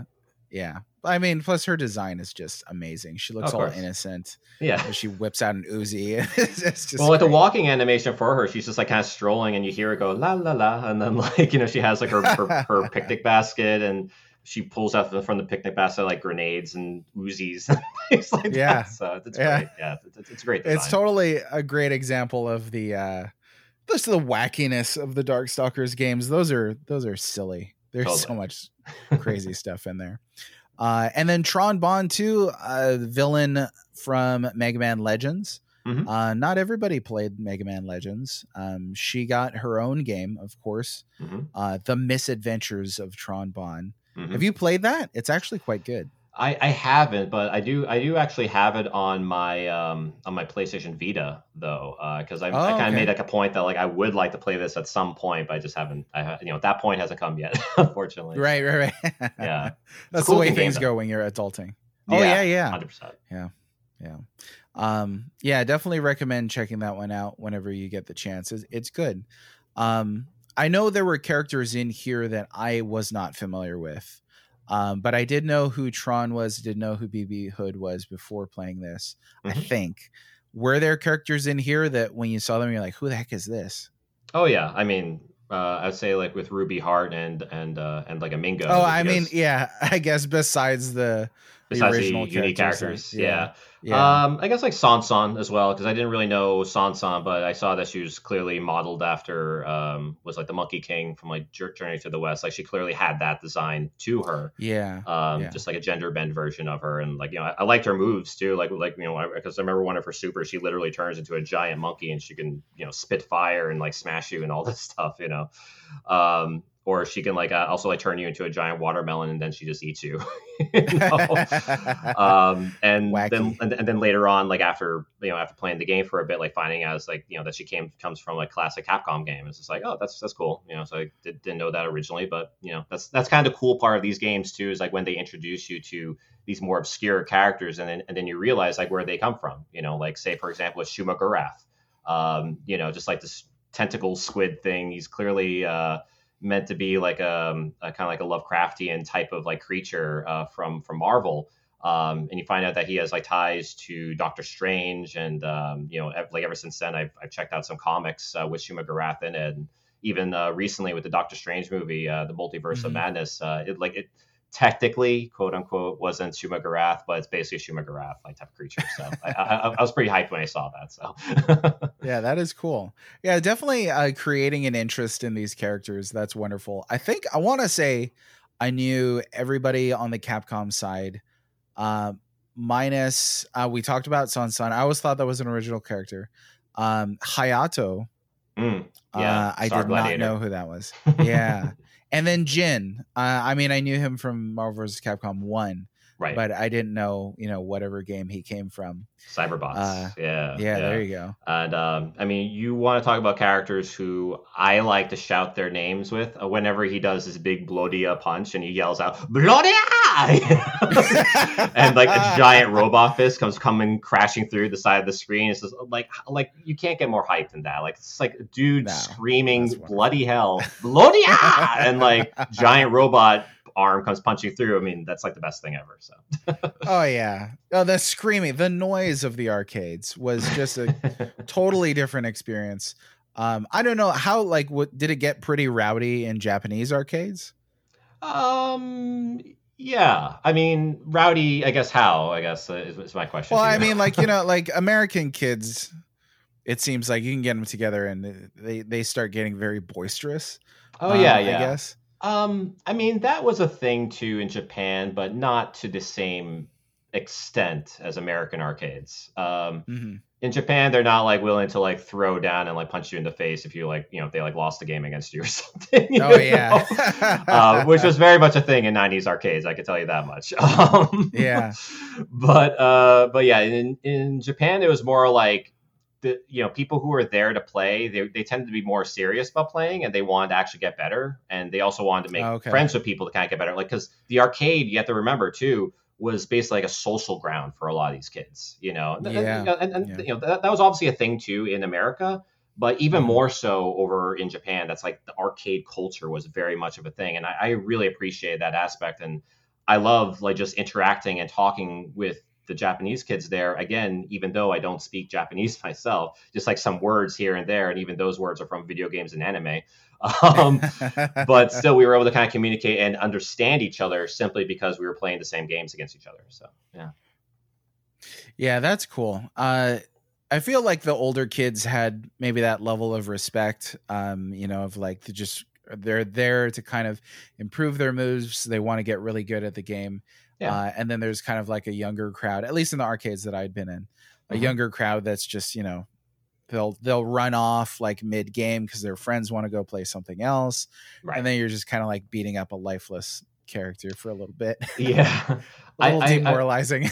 I do want to say though that I feel like a lot of that competitive edge, that competitive streak is and this probably explains too, like with the the decline of arcades and arcade culture in general throughout the years, but that competitive edge just kind of seems to be gone for the most part, at least in the arcade scene anyway. Obviously, you still have that when you go to like Evo, for example, or Games Done Quick or whatever, like any sort of like event where you go to and compete against other people in these games.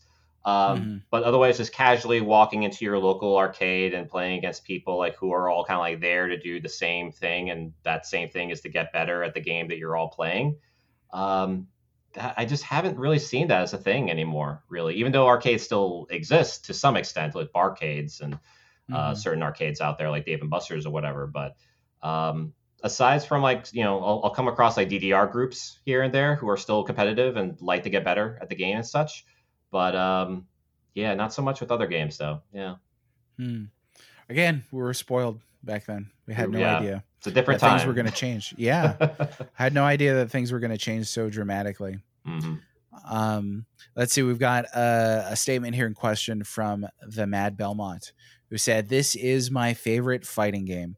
As a kid that grew up loving superheroes, seeing some of my favorite superheroes such as Hulk, Spider-Man, Wolverine, and more take on some folks from Capcom's games such as Ryu, Chun-Li was dope, but what I didn't know until I dug deeper into the game was the insane amount of strategy that goes with it. Finding a team that has good synergy and that can also combo off each other well was tough for me when I was a kid, but I was having so much fun that I didn't care.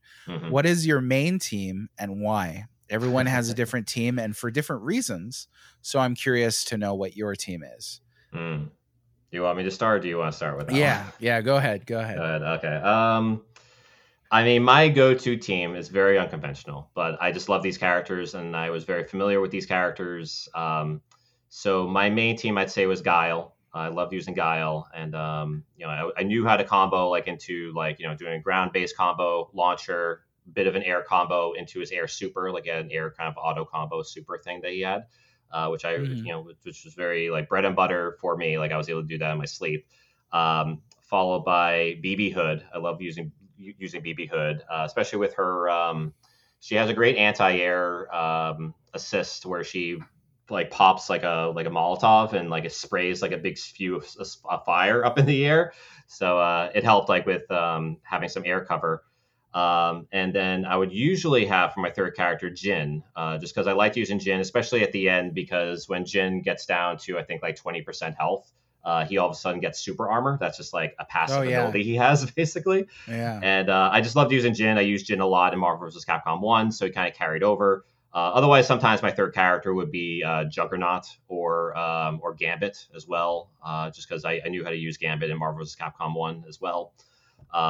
But Juggernaut was always fun too, and you just you can't really deny like the Juggernaut punch and like just rushing in at you and punches down the ground super hard. Yeah, especially when they're the size of a mountain. Like holy smokes. Yeah, he was a good assist too. Honestly, when you pick his Juggernaut punch as an assist, like he just comes wailing in, and that can help like give you some space. Like he's almost like a if you think of like Overwatch terms, he was kind of like a tank in that regard. Yeah. Well, that's cool. BB Hood is an interesting choice. I always wanted to play as this character, but never really got it. So, have you played this competitively at all? I mean, like like in like a convention or a scene or a tournament. I mean, not seriously, honestly. Like I didn't like sign up for a tournament, if that's what you mean. Okay. But it was just kind of more of like getting together with friends or getting together. If we happen to have like a bunch of people together at a convention or whatever, and Marvel's there, and we'll play it all together, we'll like compete, whatever, and talk trash. But that's pretty much the extent of it. But I was never like super good at Marvel 2 or anything like that. It was just kind of like more of like it was more like a fun game for me, and I enjoy the intricacies of it, and I enjoy playing as the characters who I played as. But yeah, like I wasn't like I wasn't picking like I wasn't trying to learn how to play as Magneto and Storm and like these characters who you basically have to learn how to play or have to use in order to be super hardcore serious at the game and like win tournaments and all that stuff. So yeah. So I'd put out before I announce mine, I'd put out to the community, see if you could guess my 3. And I said anybody that could correctly guess it would win the podcast. What you win is absolutely nothing, but you win the podcast if you can guess it. So a few people were actually really close, like one pick off. because I've dropped hints over time and I've said things, and everybody knows I really adore Mega Man.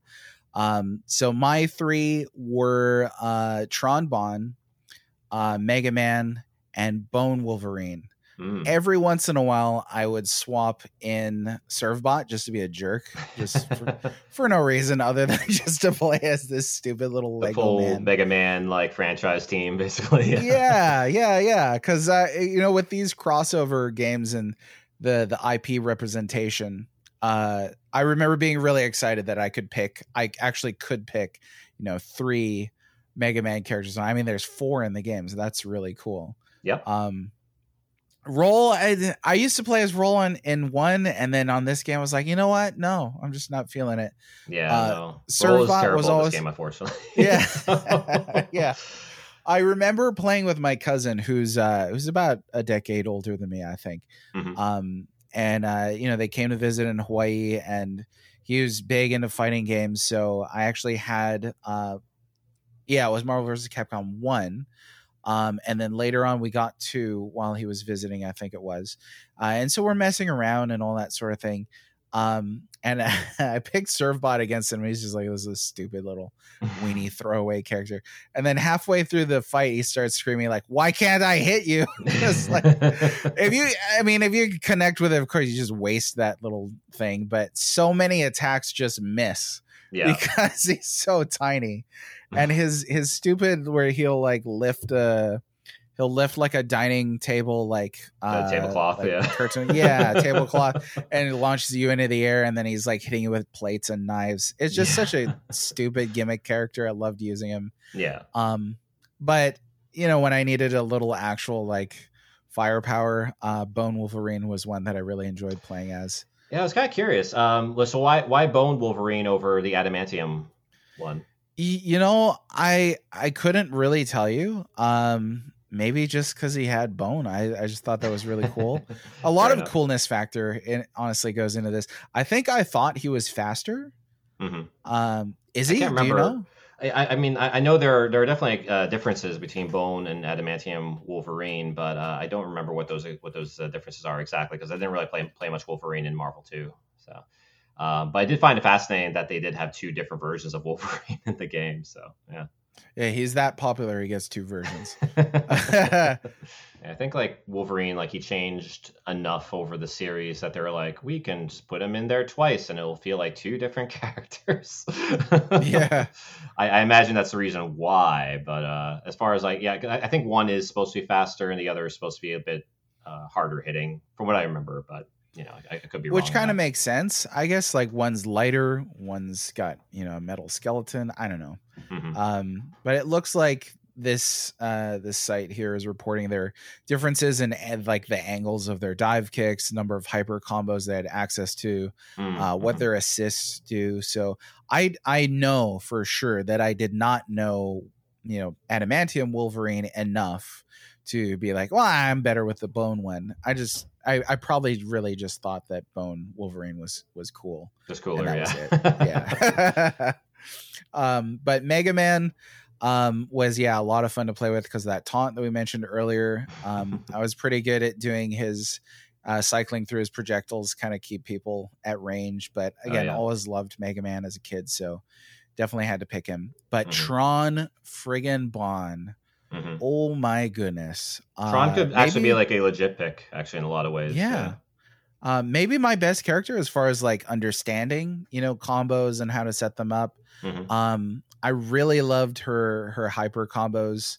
The Damanasai, where she's like the lunch rush of just like serve bots that run across the bottom of the screen. Yeah. Which is a great move, by the way, to cancel into another hyper move because like it locks them in place like for a long time. So. Yeah, it does. Yeah, it's great. I want to say too that I knew this to be a fact at one point. I think, having played Misadventures of Tron Bonne, I think there are 40 serve bots, and I think that lunch rush move hits 40 times. But I can't be sure in this moment in time. If like, I think that was a thing at one point where I was like, oh, that's a really cool, like, nod towards this. Yeah. But, somebody else will have to look that up. So the person who did guess that correctly is Terrence Harkin. I don't know how Terrence Harkin, congratulations for winning the podcast. I don't know how you guessed, Tron, Mega Man, and then specifically Bone Wolverine. But my goodness, congratulations. Your check's in the mail. The other question here about the roster. Joypad Lad Shop, which characters would you have added to the game that didn't make the cut? Carry 886 also asked, the only question I have is which characters are missing in this game for you? It's already an amazing roster. I mean, I don't think there's anything to complain about. But if you could add 3, David, who would you add? And they have to be, I had to specify this when I threw this to the community. They have to be Marvel and Capcom characters, obviously. Right. Like, somebody was like, oh, really? I was like, yes, the game is called Marvel versus Capcom. Right. And I'm guessing characters who did eventually, come out after Marvel 2 are fair game too. Yeah. Yeah. I mean, yeah, it's just for good fun. So just for good fun. I mean, Deadpool certainly. I mean, I because I remember I was beginning to become a Deadpool fan, right around the time I was playing Marvel 2 anyway. And I always thought, I was like, oh man, like he seems like he'd be like a perfect character for this game. It's like, like hopefully they add him in Marvel 3 next year, which never happened. But then eventually Marvel 3 did happen, and Deadpool was just like an obvious addition for that game. So it was good to see him added. Otherwise, I don't know. I mean, there's so many characters, it's kind of paralyzing. It is really. Yeah. I guess for like Capcom characters, I would like to see a Power Stone, representative in there. Maybe Wang Tang, just because Wang Tang is basically a Goku anyway. That's basically the closest you'll get to a Goku in a Marvel vs. Capcom game. Is just put Wang Tang from Power Stone in there, so complete with Spirit Bomb and everything. Oh, so, there you go. So yeah, we'll say Deadpool, Wang Tang, and that's a Marvel and a Capcom, so either one. Yeah, I don't know. I'm actually looking around now in like my room to see if there's like some inspiration. Like your posters and stuff. That's funny. Yeah, I'm like checking around. Let's see. That's a Battletoad. I mean, I guess. Well, no.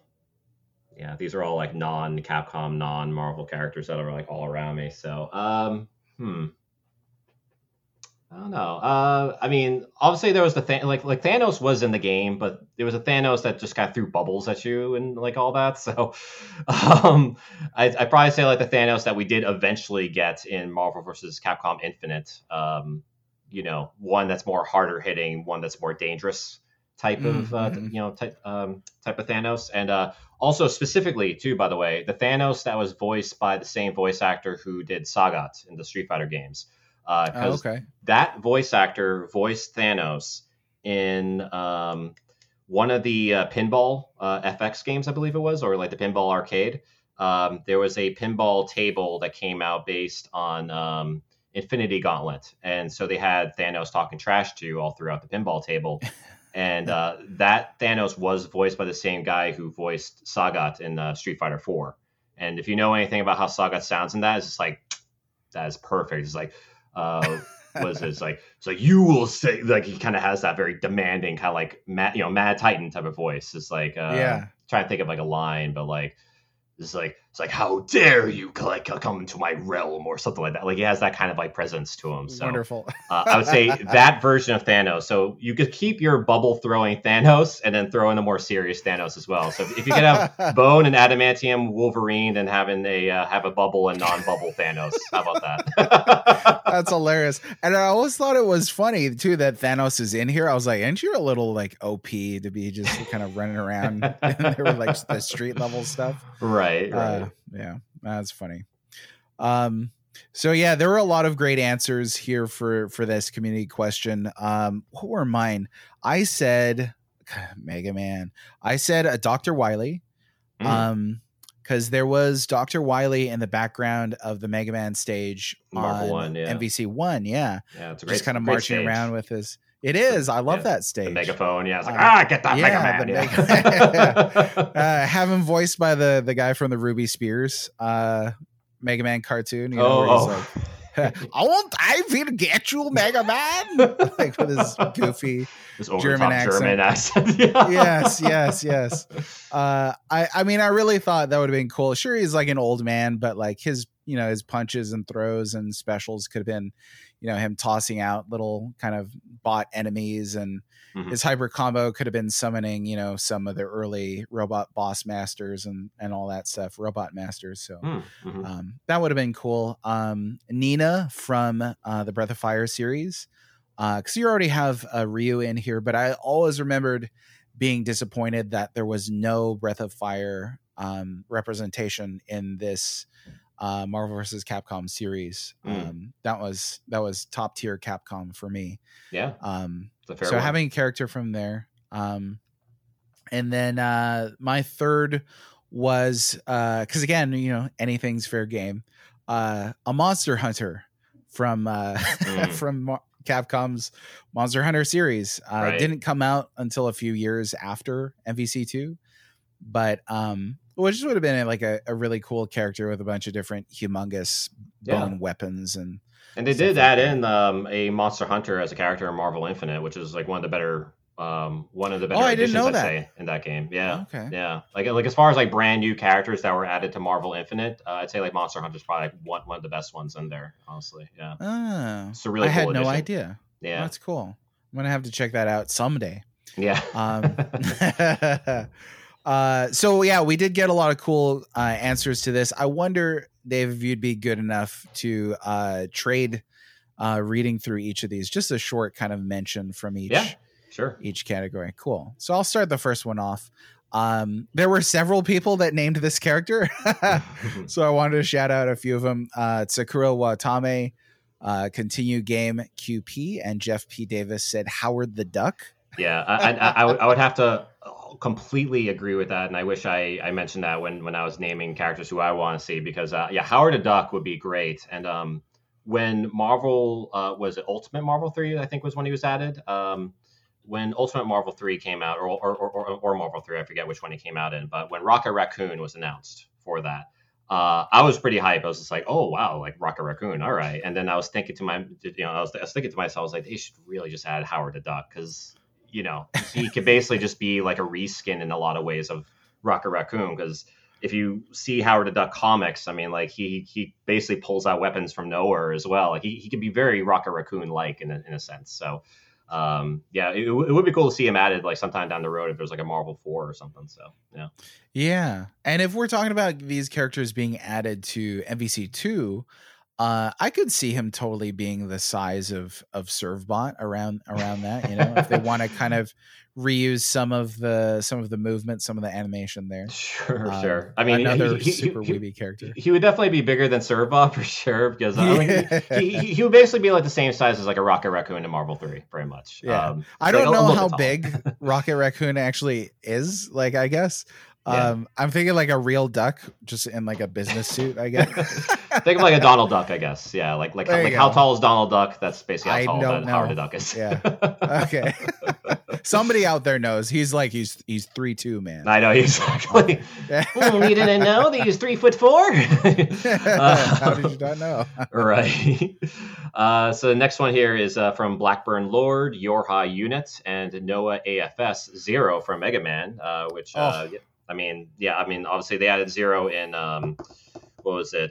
In Marvel. The third 3. one, right? Yeah, he was added in Marvel 3. He didn't come back in Infinite, but he was in Marvel 3. He was like one of the strongest characters in Marvel 3 too, by far. 0 loops are a thing. Zero was actually in another fighting game in SNK versus Capcom, actually, the SNK fighting game. I did not know that. Man, I'm learning all kinds of stuff. I think it's specifically the Battle Network version of 0, but I could be wrong. Okay. But it's a different kind of 0 though. Yeah, from like the Game Boy Advance games or something. So yeah, from the 0 or the ZX series or something like that. Yeah, it might be ZX. I think. Yeah. I don't know. I lost track of Mega Man at a certain point. But that's cool. That's there, and that's a 2D fighter. That's really rad. Nice. Let's see. Bridge Crew Dave said Carnage. As you recall, we had Red Venom from the first one, which I guess is a broken character. Like, hey, this is Carnage, and you're like, yeah. He was a secret character, right? Yeah, he was a secret broken character basically in Marvel 1. Same thing with Orange Hulk, who's supposed to be like a reference to The Thing and Fantastic Four. So yeah, I mean, like having Carnage in there properly would be really cool, though. Yeah, I mean, just having the Cletus Cassidy kind of like personality really really come out in his moves and the voice lines and all that. I think would be amazing for sure. Yeah, absolutely. And next one here is from Miris Brush saying the Noid. I'm guessing from Yo Noid. Which I guess I have to reiterate what you said is like Marvel and Capcom characters. Yeah. So that was my first thought too. I was like, wait a minute. But then Capcom is the one that made the Yo Noid NES game. Oh, okay. So halfway yes, like, halfway right. no. Yeah. It's like somebody said at this, they're like, so since Disney owns Marvel now, does that mean like I could say Mickey Mouse? Right. Like, or Luke Skywalker or something like that. Yeah, no, absolutely not. This is not Disney versus Capcom. It's Marvel versus Capcom. Right. Yo Noid is a hilarious answer. I mean, that's definitely an interesting answer, and like definitely one I wouldn't mind seeing, but like at the same time, it'd be like a huge head scratcher. But yeah, be interesting, especially for like 2020 like past game, whatever, and Noid hasn't been a thing in forever. So yeah, do you ever hear the story of why they stopped using that character? No, I don't know. It's and again, this is coming off the top of my head, so I don't have all the verbatim facts straight, but I'm quite sure that at one point in time there was somebody whose last name was Noid or something like that, and they thought that the company was making fun of them personally with this character, so they actually went in and like held up. Was it not Pizza Hut? It was Domino's, wasn't it?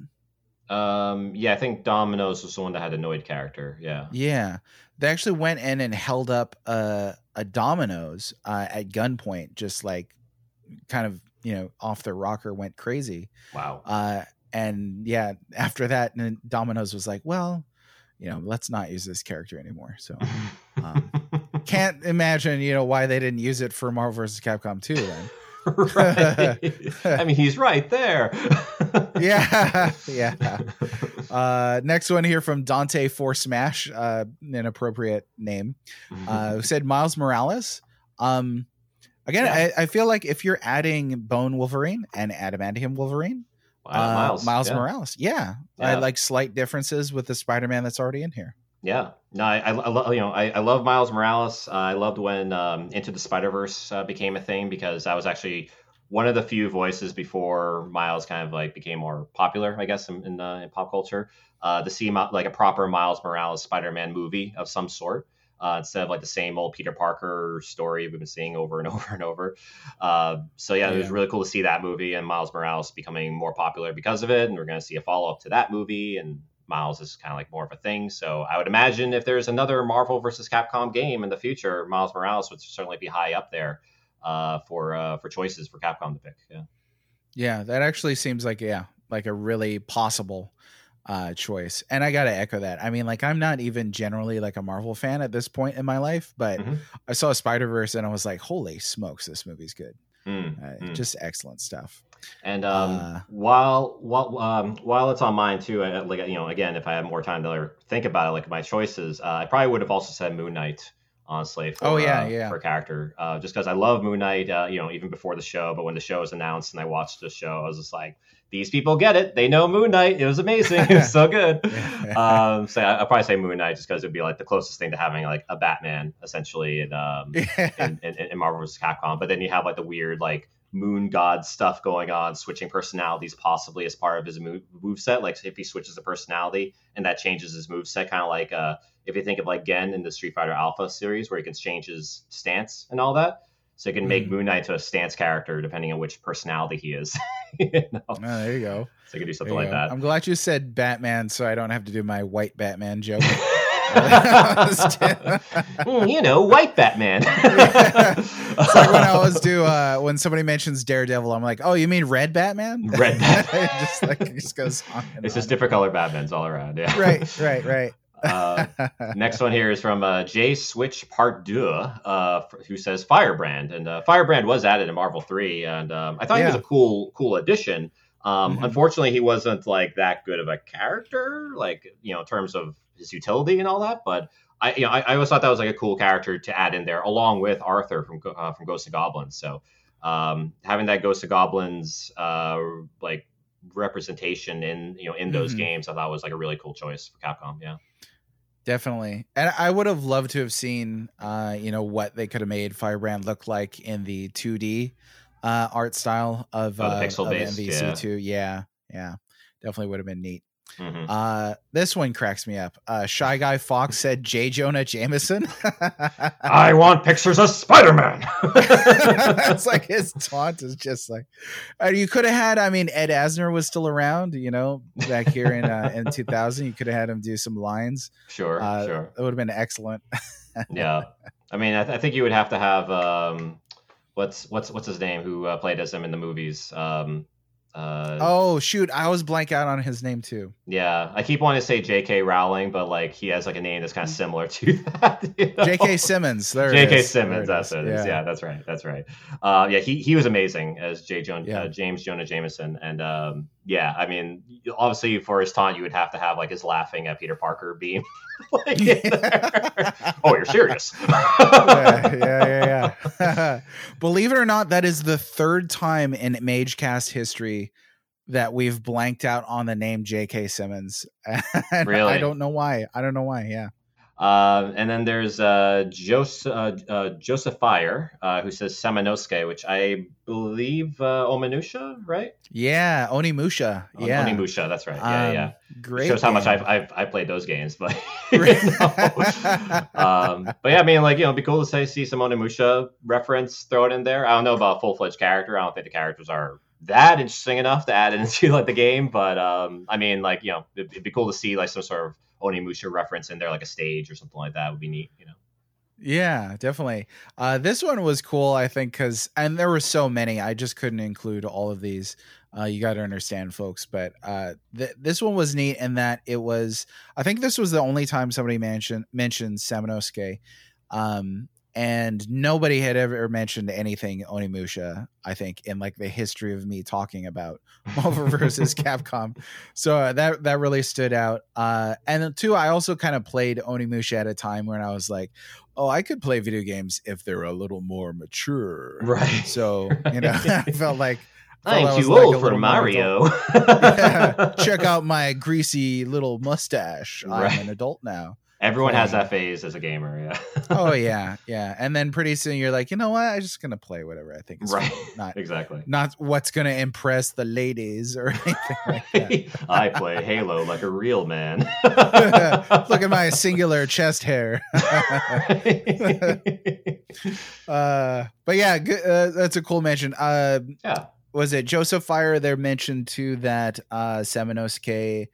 There's some real life likeness there as well, so that could make it difficult to include.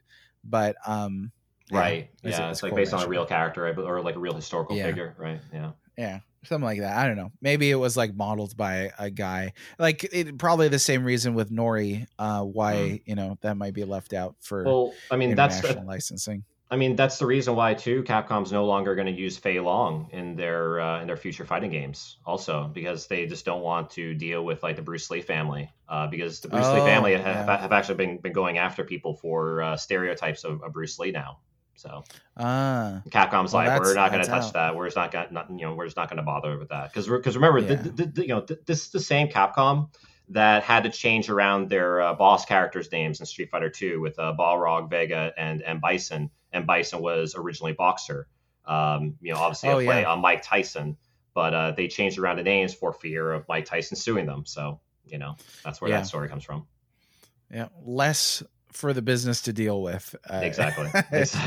Yeah. Let's see, where are we here? Xmas Honks and Argyle Ninja said Fin Fang Foom.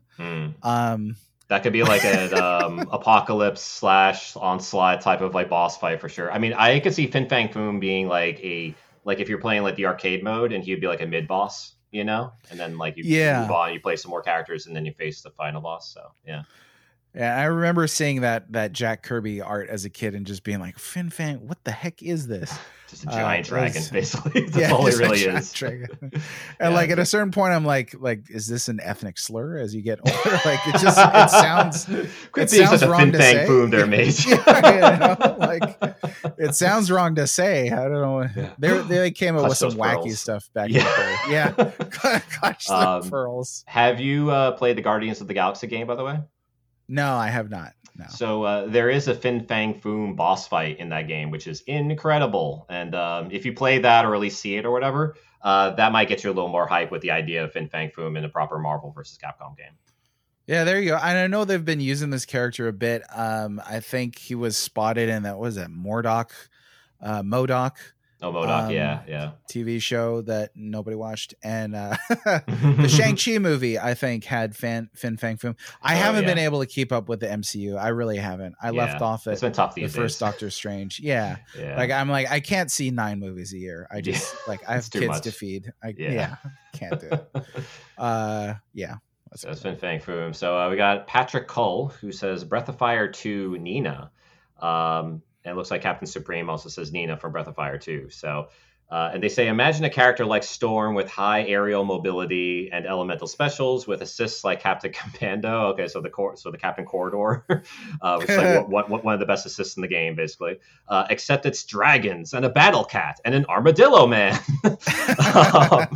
So instinctively, when they say battle cat, I can't help but think He-Man, and now I want He-Man and Skeletor to be in a Marvel nice game.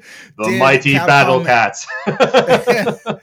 Let me see. Did Capcom ever make a He-Man game? Looks like that's a no. I mean, there have been few He-Man games in history. Don't even get me started on He-Man. Right. I mean, Jesus.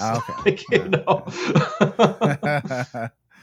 That's right. So, I love that multiple people were like Nina, but Breath of Fire 2 Nina, who seems like Breath of Fire fans, myself included, are like, that's the most interesting Nina. She's the one with black wings. She's ostracized from her kingdom. There's a lot darker there. edge. And she's more like the black mage rather than the white mage in the other versions Edgelord of the character. Nina. Yes. Costume design is great. I don't know if you're a huge Breath of Fire fan, but I haven't really gotten into the series. No. Okay. Yeah. I should get into them. I mean, at least try it, but I just haven't gotten a chance to. Yeah. Yeah, the first one's a little on the rough side, and the second one is too. But the 3 is one of the best JRPGs on the PS1, in my opinion. Okay. So, anyway, Matt WBT with more Breath of Fire references. He said Breath of Fire 2 Cockroach. I'm guessing this is a character named Cockroach and not an actual cockroach. Yeah. So there's multiple roaches that you can fight in this game, but it's like a really early boss fight where you fight like a humongous, like this cockroach is like twice as big as your characters. Really great sprite art by Capcom as well. But that's just that's a great joke there. Cockroach. Nice. Yeah. Then there's a man in red who says Lancelot from Knights of the Round, which is a great beat 'em up game for sure. Yeah. I am kind of curious though, as far as like what the rights look like, I guess, for a character like Lancelot. I'm guessing he's public domain, but I'm not entirely sure. Hopefully. On that one. Yeah, hopefully. Yeah. It might depend on, well, certainly there's the Disney Sword in the Stone type stuff that you probably can't touch that version. And then there's I think it was T.H. White's the Sword in the Stone. I'm not sure if that's in public domain yet, but definitely like the actual like Arthurian legend stuff is. So that's a cool mention though to me, because Knights of the Round never got any representation in this series so far as I know. Totally. Yeah. And then last one here from Non Trotsky. This is a brutal question. I'm sorry. But if I can only choose 3, it's got to be Lin Kurosawa. And that's where I stopped reading. Because Lin I don't care what your other 2 are. Like, no. I mean, like in a good way. Like I was just like, I already passed out woke up in the hospital. They Yeah. resuscitated me from shock. Right. Yeah, the Alien versus Predator Capcom beat 'em up is so Right, good. that's the redheaded chick in that one, right? Yeah, well, she Kurosawa? had depends on the art that you're looking at. She had brown hair in the game. Yeah. No, she was a really cool design, actually. Yeah, Definitely, yeah. And you had like the guy who's like, I guess this is Arnold from Predator, and she was like, I guess this is Ellen Ripley from Alien, if like she was a cyborg and a ninja. Yeah, basically, yeah. But yeah, what a cool reference. That's deep right there. That's a good one. Yeah. And he also said Gene from God Hand and the Killer 7, who would all be one shape-changing character. I know that's cheating, but I'm doing it anyway. I mean, no, I mean I think that would be totally fair in terms of like with Killer 7, just because you could basically make him into like a Shang Tsung type character effectively. So yeah, I don't see why not. Yeah. Yep. Do it. That's awesome. Capcom. Do it. Last comment here. This is from Breakman90, who said, I knew most of the Capcom roster, but MVC2 was my introduction to a bunch of Marvel characters. When I saw Doctor Strange recently, I was delighted to see what seemed to be Shuma Gorath. I still have no idea what the deal is with Amingo there. I don't think anyone does. No. Although just wanted to end on that note of like Amingo is wacky. Yeah, although there is there was a semi small movement online to bring Amingo back in some capacity, in some form, from Capcom. I remember even going to like one of the last PAX Wests I went to. Someone was carrying around an Amingo sign and said like "Bring back Amingo." Basically, I was like, that's just awesome. So yeah, you want to talk about ethnic slurs like that? It's like such a Mingo. What? Yeah, you look at this character. This is like, yeah. I'm sure somebody out there in the wide world is offended that Amingo exists, but there's some cool stuff. I really liked the original characters in here. I thought Ruby Heart was a great design as well. Yeah, Ruby Heart was cool. I mean, like the whole pirate chick like motif is just like a cool design in general. I mean, same thing with like B. Jennett in the Garrow Mark of the Wolves is also a cool design. That's also like the pirate girl like kind of like design. So Ruby Heart is like it's definitely in there, and also like obviously she has moves where she drops down a treasure chest, it like opens up, little ghosts come out. So yeah, you can't beat that. Yeah, and I feel like the strength of these OCs here in MVC2 is they felt like they could have been in some Capcom game that we just didn't know about. Yeah, they had that kind of Capcom flair to them. So. Excellent stuff. Well, folks, there's been a lot of audience questions and comments here. If you want to ask a question or share a comment to get a mention on the show, keep an eye out on my Twitter at the Well-Read Mage, where I announce the topics for each MageCast episode in advance.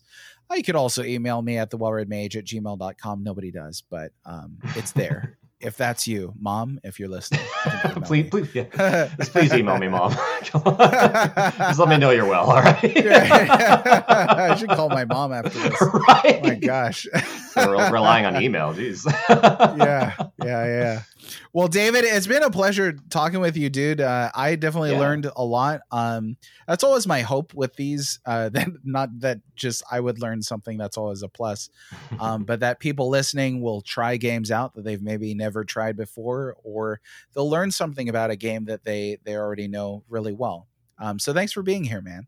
Yeah, absolutely. Yeah, it was a real pleasure, and I'm glad that we got to jump on here together and talk video games, even though it's not Chrono Trigger, but I'm sure that will happen at some time down the road. I'm sure you've talked plenty of Chrono Trigger on this show, but you know me and Chrono Trigger, so the door is open. Okay. So I kid you not. Well, for one, we've already done 3 episodes on Chrono Trigger. I did a trilogy back to back on that. Yeah. But hey, it's a long podcast. The remake. So yeah, well, like the remake, MageCast HD. There's 1080p and 4K. Yeah, it's a podcast. Right. You know what? I mean, in 15 episodes, I'm going to be coming up on our 100th episode, and I have no idea what I want to do for that. Maybe I really should just, have kind of mini conversations with people about Chrono Trigger and put together kind of a collage episode on this game that so many people, I mean, you're not the first guest by a long shot who has been like, and by the way, if you ever want to talk about Chrono Trigger. Right. Yeah. And then the other running gag is that you can't make it through an episode of MageCast without mentioning Chrono Trigger. You just did it for me this time, which is great. It's going to happen eventually. And by the way, we can add Chrono and Frog into Marvel 4 as well. So Marvel vs. Capcom 4. Chrono oh and my Frog. Goodness! There you go. Marvel vs. Capcom versus Square. Somebody was saying like it would have been cool to get something on this caliber like MVC2. I know they did DC versus Mortal Kombat, but it would have been really cool to see like DC versus Square, and just kind of have the comics brought together. I think the ultimate crossover would be Marvel versus DC, but good luck. I mean, we're already kind of seeing like these crazy crossovers these days. I mean, obviously with Smash Brothers, but also with multiverses, which has been kind of been like a hotness these days. I mean, they're adding LeBron James as a character in there, so to play like Bugs Bunny and Batman and all this. So yeah, bizarre. Well, man, hey, if you could let our listeners know where they can find you. Yeah, absolutely. So you can find me on Twitter and Instagram at The Guilty Man. It's DAGILTYMAN. You can also find my voiceover website if you want to check out my voiceover work at davidsaysthat.com. And otherwise, I look out for my work. Be sure to look out for Mato Anomalies, the game that I've been working on. Look out for any audiobooks I'll be releasing. Look out for any books I'll be releasing as well. And any other projects which will be coming out and be announced on those social media channels. So, yeah, that's me. Right on. And we will catch you next time, David. Hey, if I do that Chrono Trigger 100th episode, I will definitely ring you up. Sounds good, man. Hey, you know what? Thanks for listening. I hope you enjoyed the conversation, and if you did, here's a few things you could try next. You could browse our library and check out another episode. You might even spot one of your favorite games that we covered. You could leave a review or rating on your app of choice, which would really help the show out. You could visit Patreon if you want to financially support my multi-work concept across the internet. And finally, you can join the broader conversation on our Discord community. There's links for you in the description. This episode may be over, but the legend will live on. Passed down by the dwarves, the elves, and the dragons.